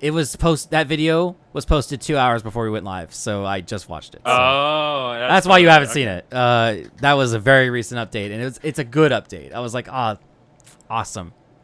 You love to see it, man. You love to see it, and fuck that BitBoy crypto guy. It's like such a bad look for crypto bros, because it's like crypto as a concept is not inherently evil, but those people are. Like, what the fuck? Well, like anything, if there's inherent value to it, you can be scammed out of it. Mm-hmm. And I think that's something that gets lost when we have new things like you talk about Bitcoin, Ethereum. They've been around a decent bit. They're still new, but they're not the newest even. Like, right. We could even talk about Dogecoin, and that's not even the newest. It's newer, but it's not the newest. There's all these shit coins all over the place. Right. And it's just like, that just because it's new does not mean you cannot be scammed out of it. Or even for that matter, that it doesn't represent something else that you can be scammed out of. So it's a fucky landscape. Gotta be careful. So I have one more topic on the agenda I wanted to bring up. I don't know if you guys have more stuff to bring up. I don't know how long this topic will take. It might be short. Might not be. So I wanted to talk about Odyssey.com again. Now, I love Odyssey.com. You know that. Anyone who's listened to any of our episodes knows that. But let me tell you something that happened recently. So Reuters, a blog. I guess you can say they're journalists, but I will call them bloggers. They might have been journalists at one point. Yeah. I have an opinion of them that we don't have to dive into. No, actually, I'm curious. What's your impression of Reuters? A mutual friend of ours, I'll word it like this, praised them very highly for their neutrality on approaching things. And I remember thinking, that doesn't sound like what I remember. And I neutrality. Remember digging into them, and I'm like, nope, this isn't neutral at all. That's exactly what I remember. All right. There's nothing neutral about Reuters, and I actually have a bit of evidence here. So no, yeah, that's what I was going to say, though. Is I think they kind of, I think it is. There's a bit of truth to them kind of trying to posture as being that way, but they're definitely not. They definitely, like, you could claim that they have a bit of a center bias, but I wouldn't call them neutral in the slightest. They're definitely a profit-driven corpo, blog site. So Reuters made a hit piece on BitChute and Odyssey. And the structure of the hit piece was as such, right? Here's a bunch of bad stuff BitChute did. Oh yeah, Odyssey's bad too, right? But all the primary examples were from BitChute, right? That's so weird. And they were just throwing them both under the bus. I mean, they had plenty of bad things to also say about Odyssey, but the thing that they get wrong about Odyssey, right, is what people often say about BitChute and Odyssey is that it has a bunch of undesirable people on it, right? But the most popular creators on Odyssey that are posting quote-unquote wrong thing, right, or just right-wing ideas, are also on YouTube, not banned, right? Yep. So there's this narrative that, oh, you got banned on YouTube, so that's why you're on BitChute. But, like, the people that they will point out is like, look, this is why BitChute's bad, or this is why Odyssey's bad. They're all people who are still on YouTube, and they have Twitter accounts, and they're not banned either. Right. Yeah, YouTube, Twitter, and even if they're banned on one, they're not banned on the other. Right. What's the biggest one here? Andrew Tate. If he didn't get so prolific and everyone was talking about him, he would have been allowed to exist. Let's table Andrew Tate for a moment because he's actually part of the story. So. Oh, okay, perfect. A little bit more on him in a minute. There's this horrible hit piece from Reuters, and the CEO for Odyssey, right, and a couple of the people that work at Odyssey, include their brand account, like, we're just like shitting on the Reuters article, right? And like, it's funny because the guy that wrote the article for Reuters, like, he tried to contact Apple, right? Because one of the things that Apple's App Store has a policy for is that any information related to COVID-19 must come from a government source, not a trusted source, a government source only, right? And, you're allowed to talk about COVID-19 on Odyssey.com. And one of the things that Odyssey.com has been very consistent about is that they have no, like, truth department, right? Like, they don't decide what's true. They leave the user to figure it out for themselves. So, like, if you want to sing, like, the praises of one thing or criticize that same thing, both content is allowed. So that's also true of COVID-19 and all the different conflicting narratives that you may hear about COVID-19, good, bad, whether you believe it or not, all the different angles. It's all welcome on Odyssey.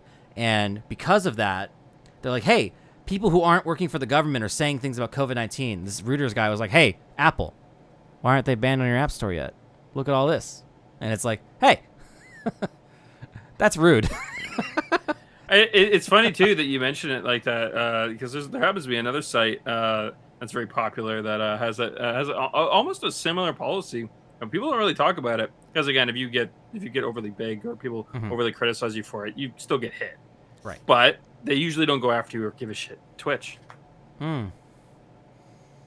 There's Twitch. several big content creators that were like big old naysayers about COVID, and they didn't get hit for it at all. Not a single thing happened to them.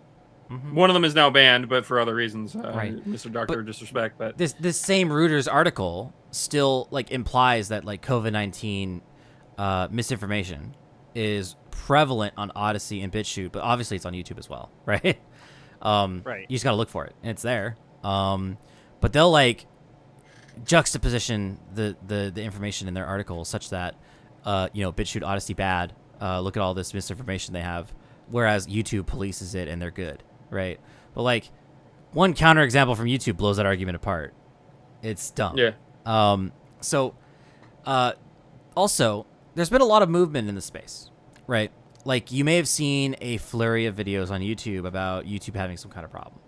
Now, I'll be honest with you, I haven't watched a single one of those videos. So there's quite a few issues going around. Yeah, why don't you... I mean, they're nothing new, though. Let's be real. Pick a favorite. It's all samey shit. Pick a favorite creator and recap what they said about it, because I actually didn't watch any of them. I'm sure they're about the same thing.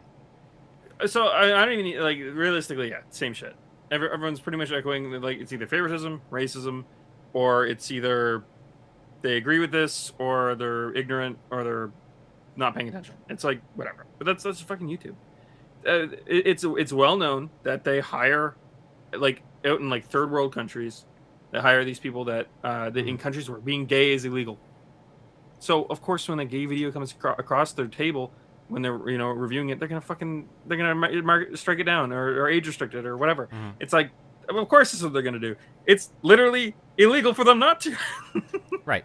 So and they've stopped a lot of that. I will admit. They obviously every time they get criticized with something, they get a little bit better about it. But like there's the Corey X Kenshin situation right now where like Markiplier.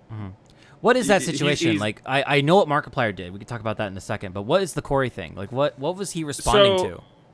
Mortuary Assistant is like this new horror game. I don't know anything about it, but the idea is that there's a bit of self-harm near the end of the game, or as part of the ending, I think.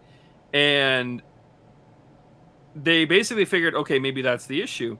I think the issue is just the game in general. YouTube was hitting people for the game, but they were only hitting content creators they didn't have on, I guess, their list. We don't know what the list is, but so Markiplier is clearly, golden boy of fucking YouTube.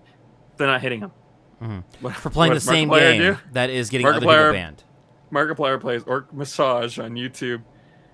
To prove a point. So Markiplier, he made a video where he played Orc Massage, which is a game that I gifted to Rick as a joke for his birthday. It was censored, but still, you knew what was happening. It's a game where you play as an orc trying to make an honest living as a masseuse, and all of these like fantasy monster girls just want to fuck you. And they just can't keep their hands off on you. So Markiplier uploads a playthrough of that game with the title like try not to get age restricted challenge or something. It's a funny name. And what fucking happened? He didn't get age restricted until like hours later. Until enough people had reported it manually that YouTube couldn't ignore it. And on the other hand, it's funny because this actually coincides with something that happened with I have a couple of anime YouTubers I watch because they upload infrequently enough that I don't get tired of it. Mother's Basement being one of them. And he got one of his videos either struck down or age restricted recently for nothing fundamentally, because I think they said that he didn't blur out things that when he was talking about how there seems to be a common trope lately in fantasy isekai where the hero buys slaves to free them or whatever, and they become a part of his, the hero's harem. That's specifically an anime in anime, it's Right. very clearly More. not. Well, what it is it's the hero going in there and saving the world by showing people how But- wrong or using slavery in a good way. I mean, it's not a. He's just buying slaves, saying they're free, and then they join his But harem he's where still he they're bangs still them. slaves. Don't. They're still functionally slaves, Yes, all intents and purposes. they're just happy with their situation now because they're with the loving master instead of one that beats them or whatever. I don't know. It doesn't matter. The point being is, it's a weird. It's kind of gotten weird because It it's got weird almost a because Shield Hero requirement. kind of It's almost a perpetuated it. requirement for isekais to do it now. Mhm. Like if you've got a male protagonist, it Which- happens regularly. Yeah, which for the record, Shield Hero, he's not like liberating all slaves or any like weird shit. Mhm. He liberates a slave, who then becomes indebted to him, and she kind of like chooses, from what I remember, to She keep following chooses, him but I think in the like a biggest bit problem, of a slave master esque relationship. Well- but he's not. He doesn't want it to be like that. Yeah, I think but again, he uses their slave crafts periodically just Yeah. to put them in their place. Mhm. It's not He's like not. He's not a good person. But they also don't portray him as one, though. I need to watch the anime. I know a little bit from the manga, but from my understanding, he was never really tried to be a good person. So it storytelling wise, it made it a lot better. Mhm. But these other shows missed that mark. They missed that point entirely. Yeah, but he's talking about it because I think there was one specifically this season where the hero is making a harem straight up and buys a girl, and YouTube. Again, I forget whether they struck it down or restricted it, delisted it and all Mhm. the back end shadow banning that YouTube does with videos. Yeah. They did all that because in their document, the message to him was because he didn't blur out, but he didn't show anything to begin with. Mhm. So he just, his comment was something akin to, "Yeah, I guess I just didn't blur out my whole screen." Mhm. This is the part where Andrew Tate comes in. Hear me Yeah. out. Yeah. Hear me out. Oh no. Rooters, right? Rooters makes this hit piece on BitChute and Odyssey, who are, ignoring Rumble, are the top competitors to YouTube, right? Obviously, Rumble is number 2. And what happened recently, so TLDR for the dear listeners listening to 2030 who are wondering, who the fuck am I talking about? Because they're probably not relevant in 2030, right? Andrew Don't Tate. worry, Andrew Tate's going to be president or something. Oh, God. So Andrew Tate is a man who gives men's advice, which that concept is forbidden on the internet, right? But his advice specifically isn't very good. I want to point that out. But, he's canceled because, on a whole, men are not allowed to give other men advice, right? That is very forbidden by the corporate mainstream media, right? Yes. But Andrew Tate specifically is a dick. Yeah. It doesn't help that it's all an MLM. Right. And he has an MLM. Yes. He's very much running a pyramid scheme that is Yes. fueled by teaching young men how to be an incel, basically. He has an incel pyramid scheme, But he doesn't call them incels. He's trying to teach them. No, he how calls to what do they be, call them? Top G's, I think it was. he's trying to. He's playing into that old belief about alphas. And oh shit, my right? god, Yeah. it's hilarious. Astrology, but for men. Astrology for men. Hey now, so this Andrew Tate guy, right? He has an Instagram account. He might have a YouTube account, not anymore. But I think his only social media presence was realistically Instagram. But he would go on other people's podcasts and a lot of other people's podcasts, and then his and he'd freely let them clip him and stuff too, right? For fan accounts. I think that's a function of his MLM. I think the people in his MLM were the ones doing that. So you go to somewhere like TikTok, right? Or you go to somewhere like YouTube Shorts or fucking Clapper, probably. I don't know. I don't know anybody who uses Clapper. I checked it out for 5 minutes and uninstalled it. It's not better at all. But this Andrew Tate guy, he has this army of people who are uploading clips of him on other people's podcasts saying a variety of things, some of which resembles advice, some of which may not even be bad advice, but he also says a bunch of shit about that's really degrading of women and some total incel shit, right? So not all of his advice is bad. I don't want to be struck down by a counterexample. Like, I'll admit, some of his advice isn't totally horseshit. Yeah, I mean, I think the only way you can seem credible, even in a crazy setting, is if you also have a couple good takes mixed into your bad takes. Right. He's obviously very intelligent about that. Right. That's essentially charisma 101, honestly, at the end of the day. But it's his bad takes that's like poisoning the youth. Right. Yes, exactly. But for every bad take, he has a bunch of good takes, and so people that are defending him are like, "Look at all these good takes. Do you disagree with this? You're my enemy." But it's like, that actually was a good take, and okay, hold on, right? Like, it's more complex than it looks. But he's a bad dude, right? But it's also, a shame that our culture forbids men from advising other men, right? Like, we see that a lot with, like, people like Kevin Samuels, for example. Kevin Samuels was a guy who would bring, people on. He had, like, a talk show, right? Where he'd bring, like, men on, and he would, like, give them, like, fashion advice, right? He would bring women on, and he would, like, degrade their appearance. But they all called him. He didn't call them. But, yeah, and before things got really fucking weird, awful, Joe Rogan kind of fit the category a little bit. Yeah.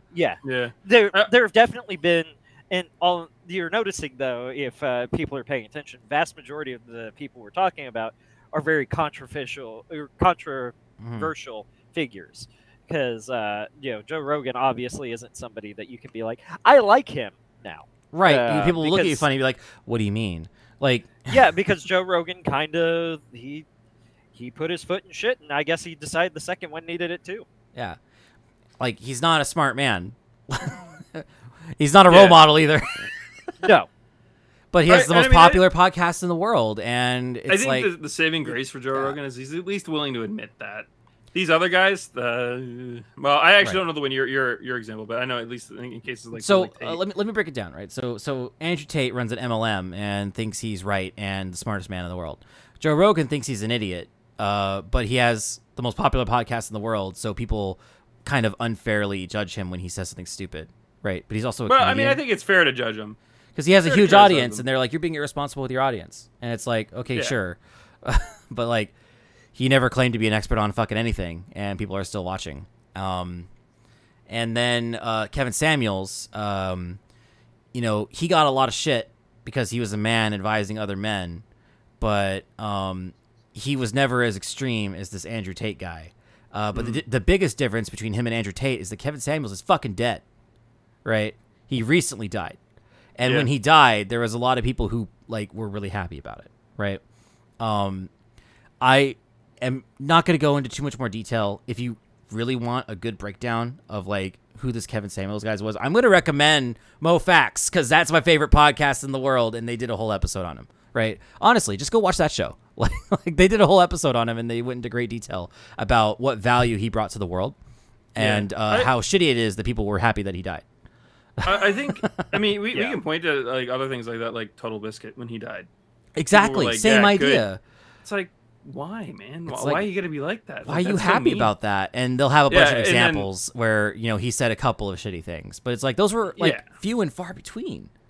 But like I think the worst part about it is that this Tate guy wouldn't even really be that big of a deal or an issue if we didn't hold that stance. But because we hold that stance, it alienates people. It creates a divide, and then these people lost whether anything to follow because they don't agree with fucking anything on the internet because it's all they're being pushed away. The moment someone comes in and says one thing you fucking agree with, they're like, that's my guy. That's my guy right there. These same people who are screeching about Andrew Tate and trying to get him canceled, which then drives more people to be like, who's that? And learn more. Yeah. These same people said the same shit about Kevin Samuels and were happy that he died. But like Kevin Samuels was like 100% more reasonable than Andrew Tate. Right? They're creating the monsters that they hate. Right. And they don't even know it. One day, Andrew Tate will finally be gone, and someone worse will take his place because of the way the culture fights back. Because there'll be a void him. that needs to be filled. Right. So, and the people who want that void filled don't give a shit how big the fist that gets put through. Now that we've explained who the fuck Andrew Tate is, let me explain how he fits in the story. Because I was getting to a point. So recently, you may have noticed that a bunch of like fucking drones on TikTok have been re-uploading his videos. Videos of him. He doesn't have a TikTok account, but he's fucking taken over TikTok. He's still king of TikTok. Like his videos are everywhere, right? If TikTok algorithm knows that you're a man, like, you're going to get one of his videos, right? It's unavoidable. He doesn't have a TikTok account. You can't ban him for TikTok because he doesn't have an account. So what happened was he got banned from Instagram. I don't think he did anything specifically to get banned from Instagram. I think he also got banned from Twitter. But he didn't say anything specific to get him removed. So it was 3 websites. I just forget which 3. There's a bit of hypocrisy at play here because, yeah, he's controversial and he has a lot of bad takes. But the practice of banning someone for their off-site activity is never going to go well, right?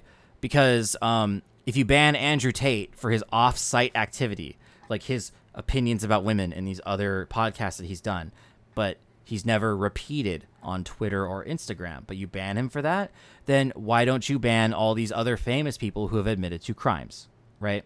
Like what people often bring up is like Cardi B. She admitted to, conning men who wanted to have sex with her to rob them, right? She still has a Twitter account, right? She's actually hurt people, allegedly, right? I don't even know if you can call that allegedly. She admitted to it. She admitted it. Some guilt. Yeah, still has an account, right? Unless she pulls that back, I think that is not allegedly. Her legal team may advise her to do so at some point, but for now, yeah, I mean, she's not going to get any recourse because that's the popular. I mean, at least on Twitter, at the very least, I should say. And what about Ezra Miller? That dude won't stay out of the news. How does he still have a career at this point? Right, and it's like, okay, so they'll ban Andrew Tate for saying some shitty shit about women, but then Ezra Miller is kidnapping people. It still has a Twitter account. What about Al Qaeda? Or sorry, not Al Qaeda, the Taliban. I shouldn't confuse those two, but I did. That's so American of me. I don't know if you've looked through Facebook before, but it's fucking bad, and they don't do a thing about it. The Taliban literally won a war against America and took over Afghanistan. Hey, America just left. Okay. I don't know. I think conceding counts as losing. I don't know. It's really hard to paint that one. Game brain, but I'm not sure how to paint that one in a positive light. Sounds like we lost. It's like Vietnam. We just walked away. Sure we did. The Taliban has accounts on Twitter. Andrew Tate does not. What the hell? What is this double standard? Every bad thing that Andrew Tate has done to women, definitely not as bad as the right. Taliban. Yeah, I'm gonna be real with you. He can yell and scream, and even if what it was right about the human trafficking bit, still light years behind the Taliban. Also, he denied those things, and he was never tried for it. I think they're still actively investigating. Well, they're not. No, they don't have to investigate. They went to his house and they checked, and there was nothing. Oh, okay. The last time I looked into them, they were still looking. Well, because the people that don't like Andrew Tate don't want you to know that case is closed. Right. Well, the thing that happens that's fair. Yeah. The internet is the court of public opinion. It's the mob mentality. It doesn't matter if you've actually done anything really wrong or if you just have some bad thought crimes. I mean, I think we talked. Did we talk about this last time? I think we were going to. I don't know. I can't remember if we did with Vic. Yeah, we did. We did. Yeah. So it's same thing, except he has a lot of evidence that he didn't do anything. Yeah, he has a lot of evidence that he did do something was very light, just overly friendly at behavior. It was right. Yeah, he apologized for it. He's like, yeah, okay. It was just enough ammunition to sink him, and that sucks. So I think it's just because the industry is very cliquey, and it's been proven to be that way. Right. So, and he's been on the shit list for a while for not being in the in-group. Right enough. Oh, it's because he had the same thing that Chris Pratt had going on. He was very religious. Oh, he's religious. But instead of people in his circles having his back like Chris Pratt did, they were against him. Well, but he's not as pretty same as Chris Pratt. He wasn't a part of the cult of Christianity, as people like to call it. He there's videos of him literally getting in shot. This nice guy, from what you see online, and from I've met him in real life for the record, Vic Mignogna. He was a very nice and kind person. He was jokey, he was friendly, and he could carry a conversation. Decent dude. At least at the front facing, right?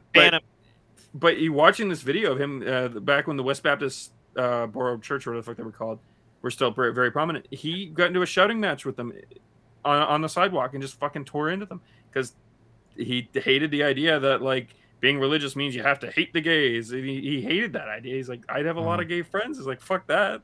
Right.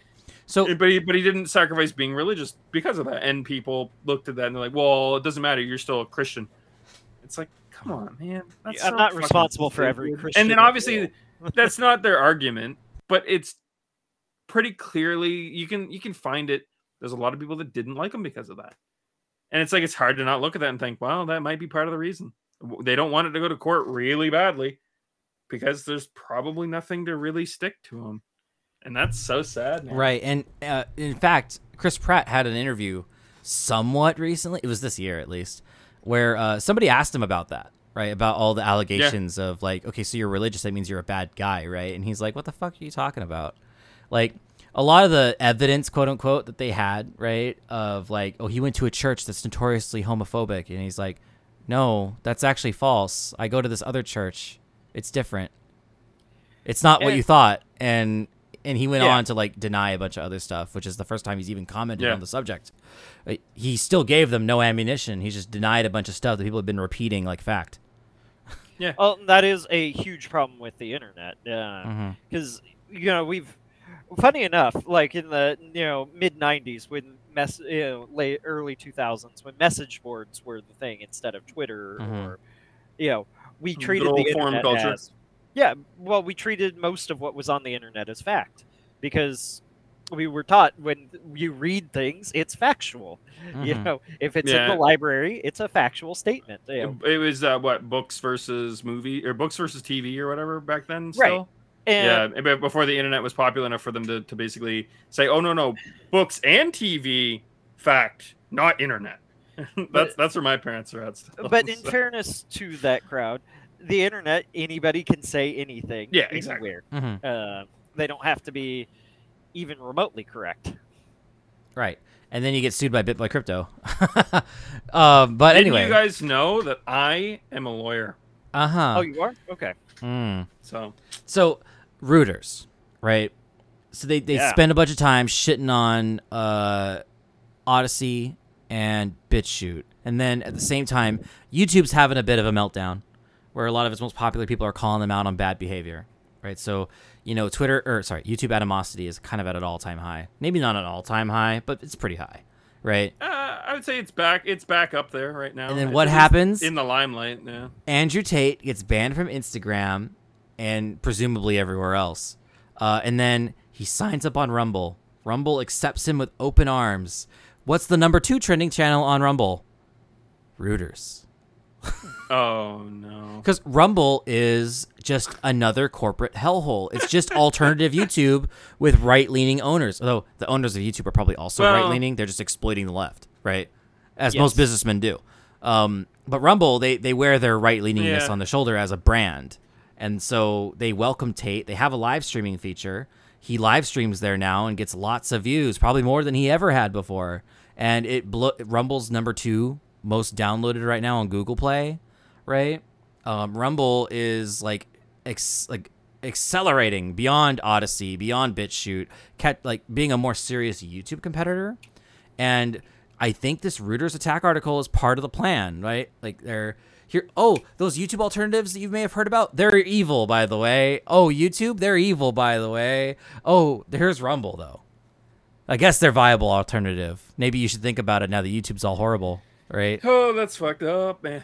That's pretty funny. Rooters is trending on Rumble, and so is Andrew Tate. And they're YouTube's top competition now, leaving Odyssey and BitChute behind. But we're going to keep uploading on Odyssey because Odyssey is backed by ethical technology, whereas Rumble is just another closed source corporate hellhole that has all the same problems YouTube has, just with different people behind the algorithm, right? So all the problems that are true to YouTube, they're going to be true of Rumble one day. Maybe with a different bias in the other direction, but like it's not better. Nothing about it is better. That's where Andrew Tate comes in. I told you I'd bring it back around. Good job. I believed in you. I never doubted you for a second. I think that was pretty concise. We ended up talking about a lot of things that honestly probably would have come up in tangents, but we managed to stick them in a fucking topic. We're professional podcasters, Dylan. TLDR, it's fucking fishy, man. Like, Yeah, it's pretty fucked up. Like the systematic like unpersoning of YouTube alternatives by just lying about them in blog posts on rooters, and then because I hesitate to call them articles, just like I hesitate to call them journalists. They're bloggers and blog posts, like taking Odyssey down a peg, and then all of a sudden putting Rumble on a pedestal, riding the hype train. It's fucked. Like it's funny to think too, like the fact that like. Are they being paid? Like, I think so. What is their angle? It has to be them being paid, right? Like, I'm not gonna put my tinfoil hat on. I'm not gonna say they're definitely being paid big bucks, millions of dollars to push these platforms. These platforms probably don't have millions of dollars to throw at them. Mm-hmm. But point I'm getting at is that like there's very clearly an incentive, even if it isn't money. I mean, the popularity, they get pushed up. If they make YouTube and all these other alternatives look like the evil man, they at least pull their readers in. If nothing else. Well, you got to remember, Rumble has pretty significant venture capitalist money backing them.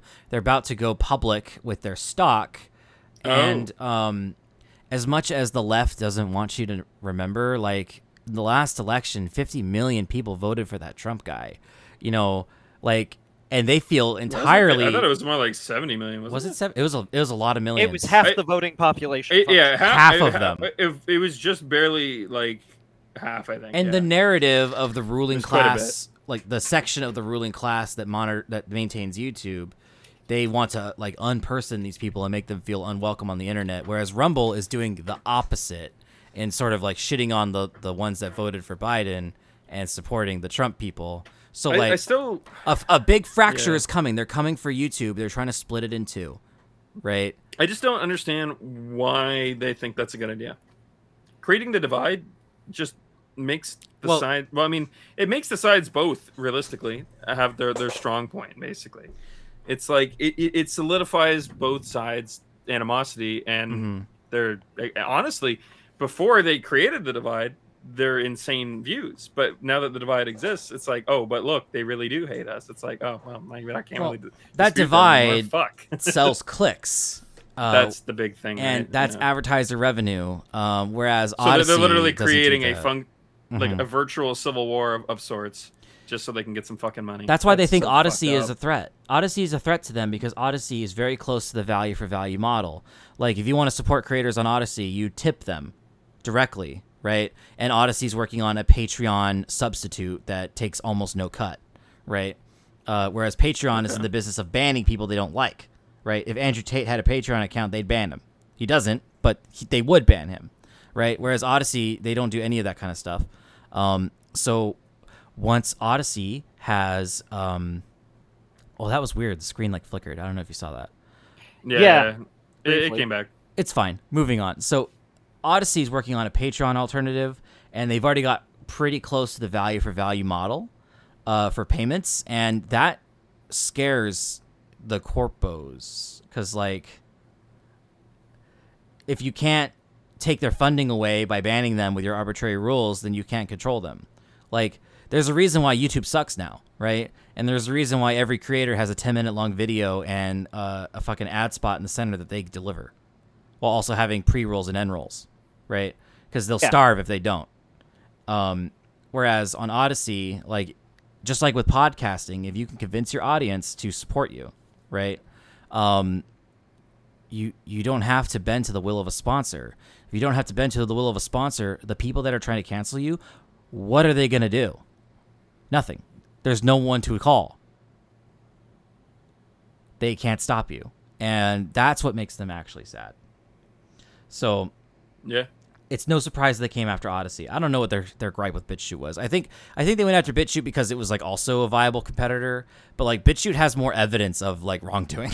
Is BitChute really that much of a competitor though? Not really, but like because Odyssey, like one thing that they'll never tell you, but I mean, it's funny enough, Mother's Basement uploads. I mean, at least he was for a long while. I don't quite know if he still does, but he used to upload simultaneously both. And he is a very left-leaning guy. I had to unfollow him on Twitter because he gets extreme sometimes.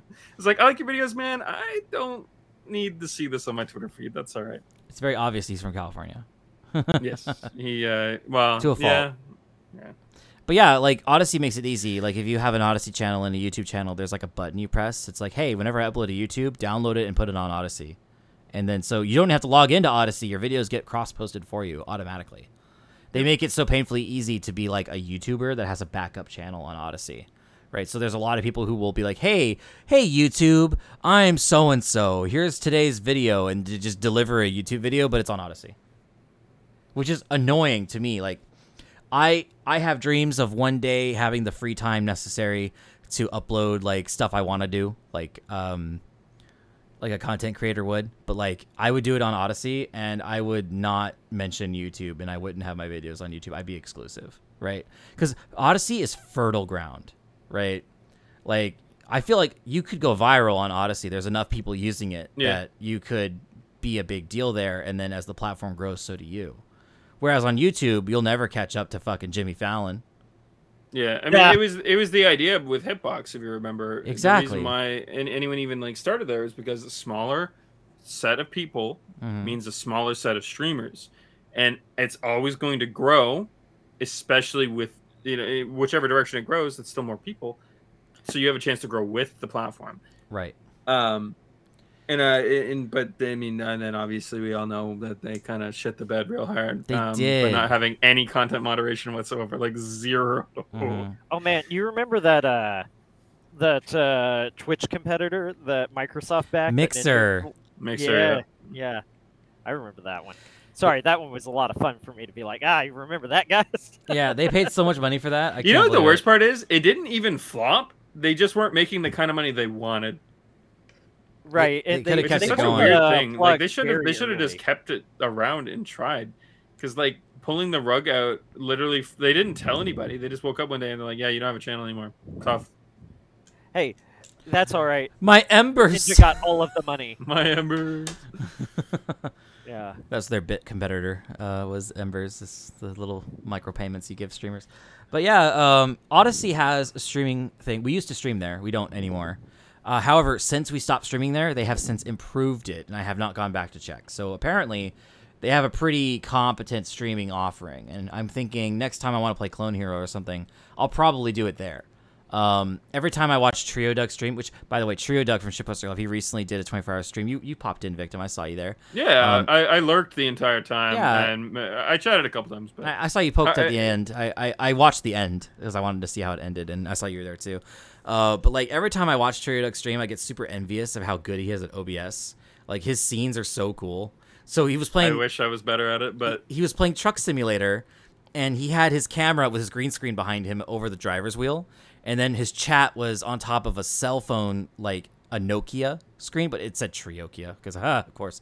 But like it was an old Nokia phone with like the green background, and the chat was inside there because it looked like a truck. Because he was a truck driver, and when he reads chat, it's like looking at a cell phone when you're driving. And he's actually he crashed a couple times because of that, like into another car. Like that's pretty. Well, funny enough, when I was playing Cyberpunk, a lot of the times I was crashing is because I was like, what's going on in chat? And then I hear, like, oh, cool. Trying to cross a road, and it's like, oh, I got hit by a car. But, like, I get super envious of Trio Doug's setup because he puts so much time, effort, sweat, tears, and love into his OBS setup, and it's so nice. Like, I would love to do that and then stream on Odyssey just because, again, fertile ground. Lots of users, no real, like, top popular guy. You know, maybe it could be you, dear listener, who's thinking of streaming. But, yeah, TLDR, something's fishy with all that rooter shit.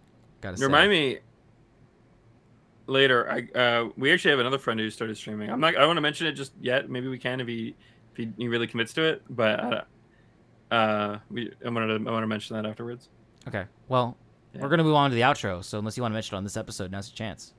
Nope. Nah, we can mention it later. I don't want to like out him if he doesn't end up doing it. Okay. We can talk about it if he does. So let's talk about the outro. So Vic, what's your plan? Your stream plan? Are you going straight? You're gonna dive right into Xenoblade, or you got that other game? No. First? So Genshin update is insane. Oh my god, we didn't talk about Genshin. It was an agenda item. We didn't get to it. I can briefly mention it. I think It feels like your first dive later. Like your first impressions aren't even done because you're not even done with all the new stuff yet, are you? I no, there's so much. Okay, so I guess the TLDR, the Inazuma, the last big segment of story, it had very good high moments, but it had a lot of low moments, and it was very fast paced for like no reason. It felt like a lot of things that should have been built up to just weren't. They have rectified that this time. The Archon quest is like between 10 and 15 hours long. Wow. Whereas before it was like maybe 6. That's a big difference. That is. So it's extremely long. I cried my fucking eyes out. It was insane. And just how much like emotion and effort they put behind this. They did such a good job. And that's just the Archon quest. There's still the story quest. There's still the big world quests that are huge. There's an event quest that's going on that's also story important. And that's all on top of the fact that there is like the entirety of Inazuma, like what they released over like months, was released in this one patch, and that's still not everything we're getting for open world content. So TLDR, you're gonna keep streaming Genshin until you burn through some of this stuff. Yes, and then we're gonna beat Phantom Braves, which is probably gonna be at least 120 hours. Wow. And then I'll dive into it. I genuinely only bought it. I don't know if you can really see it on the camera, but it was on sale. It was on a relatively hefty sale. What would have cost me $90 to $93-ish only cost me $75. So Canadian money is so funny because those numbers are so big. It's like, oh my god, $90 for a video game, but it's like, oh yeah, Canada. It's fucked up, man. Well, that's with like taxes and shit too. It's like $80. What would a 60 USD is 80 Canadian about. It gets cut down to that about. I think it's a little more than that. Fair. A boot. Yeah, and it's $105 if I want to buy a new PS5 game because $70 games, man. Woo! Whoever the fuck thought that was a good idea. Oh my god. So Get wrecked, nerd. They can catch That'll you. teach you to be Canadian. Yeah. Like he could choose. So they can catch you at twitch.tv/avictimofgaming, and you're gonna do all that stuff. Genshin, Phantom Brave, and then Xenoblade. Looking forward to Xenoblade. I might watch your Genshin VODs just because I don't have a way to play it right now. But let's plan next podcast episode 2 weeks from now. Maybe we'll get your final impressions of the Genshin update because it sounds like it's going to take you 2 weeks to fucking get through it. Yeah, probably. And then, you can catch, Rick, also known as Skooma Dealer, as the lead moderator on our Discord server, discord.me/melomancy.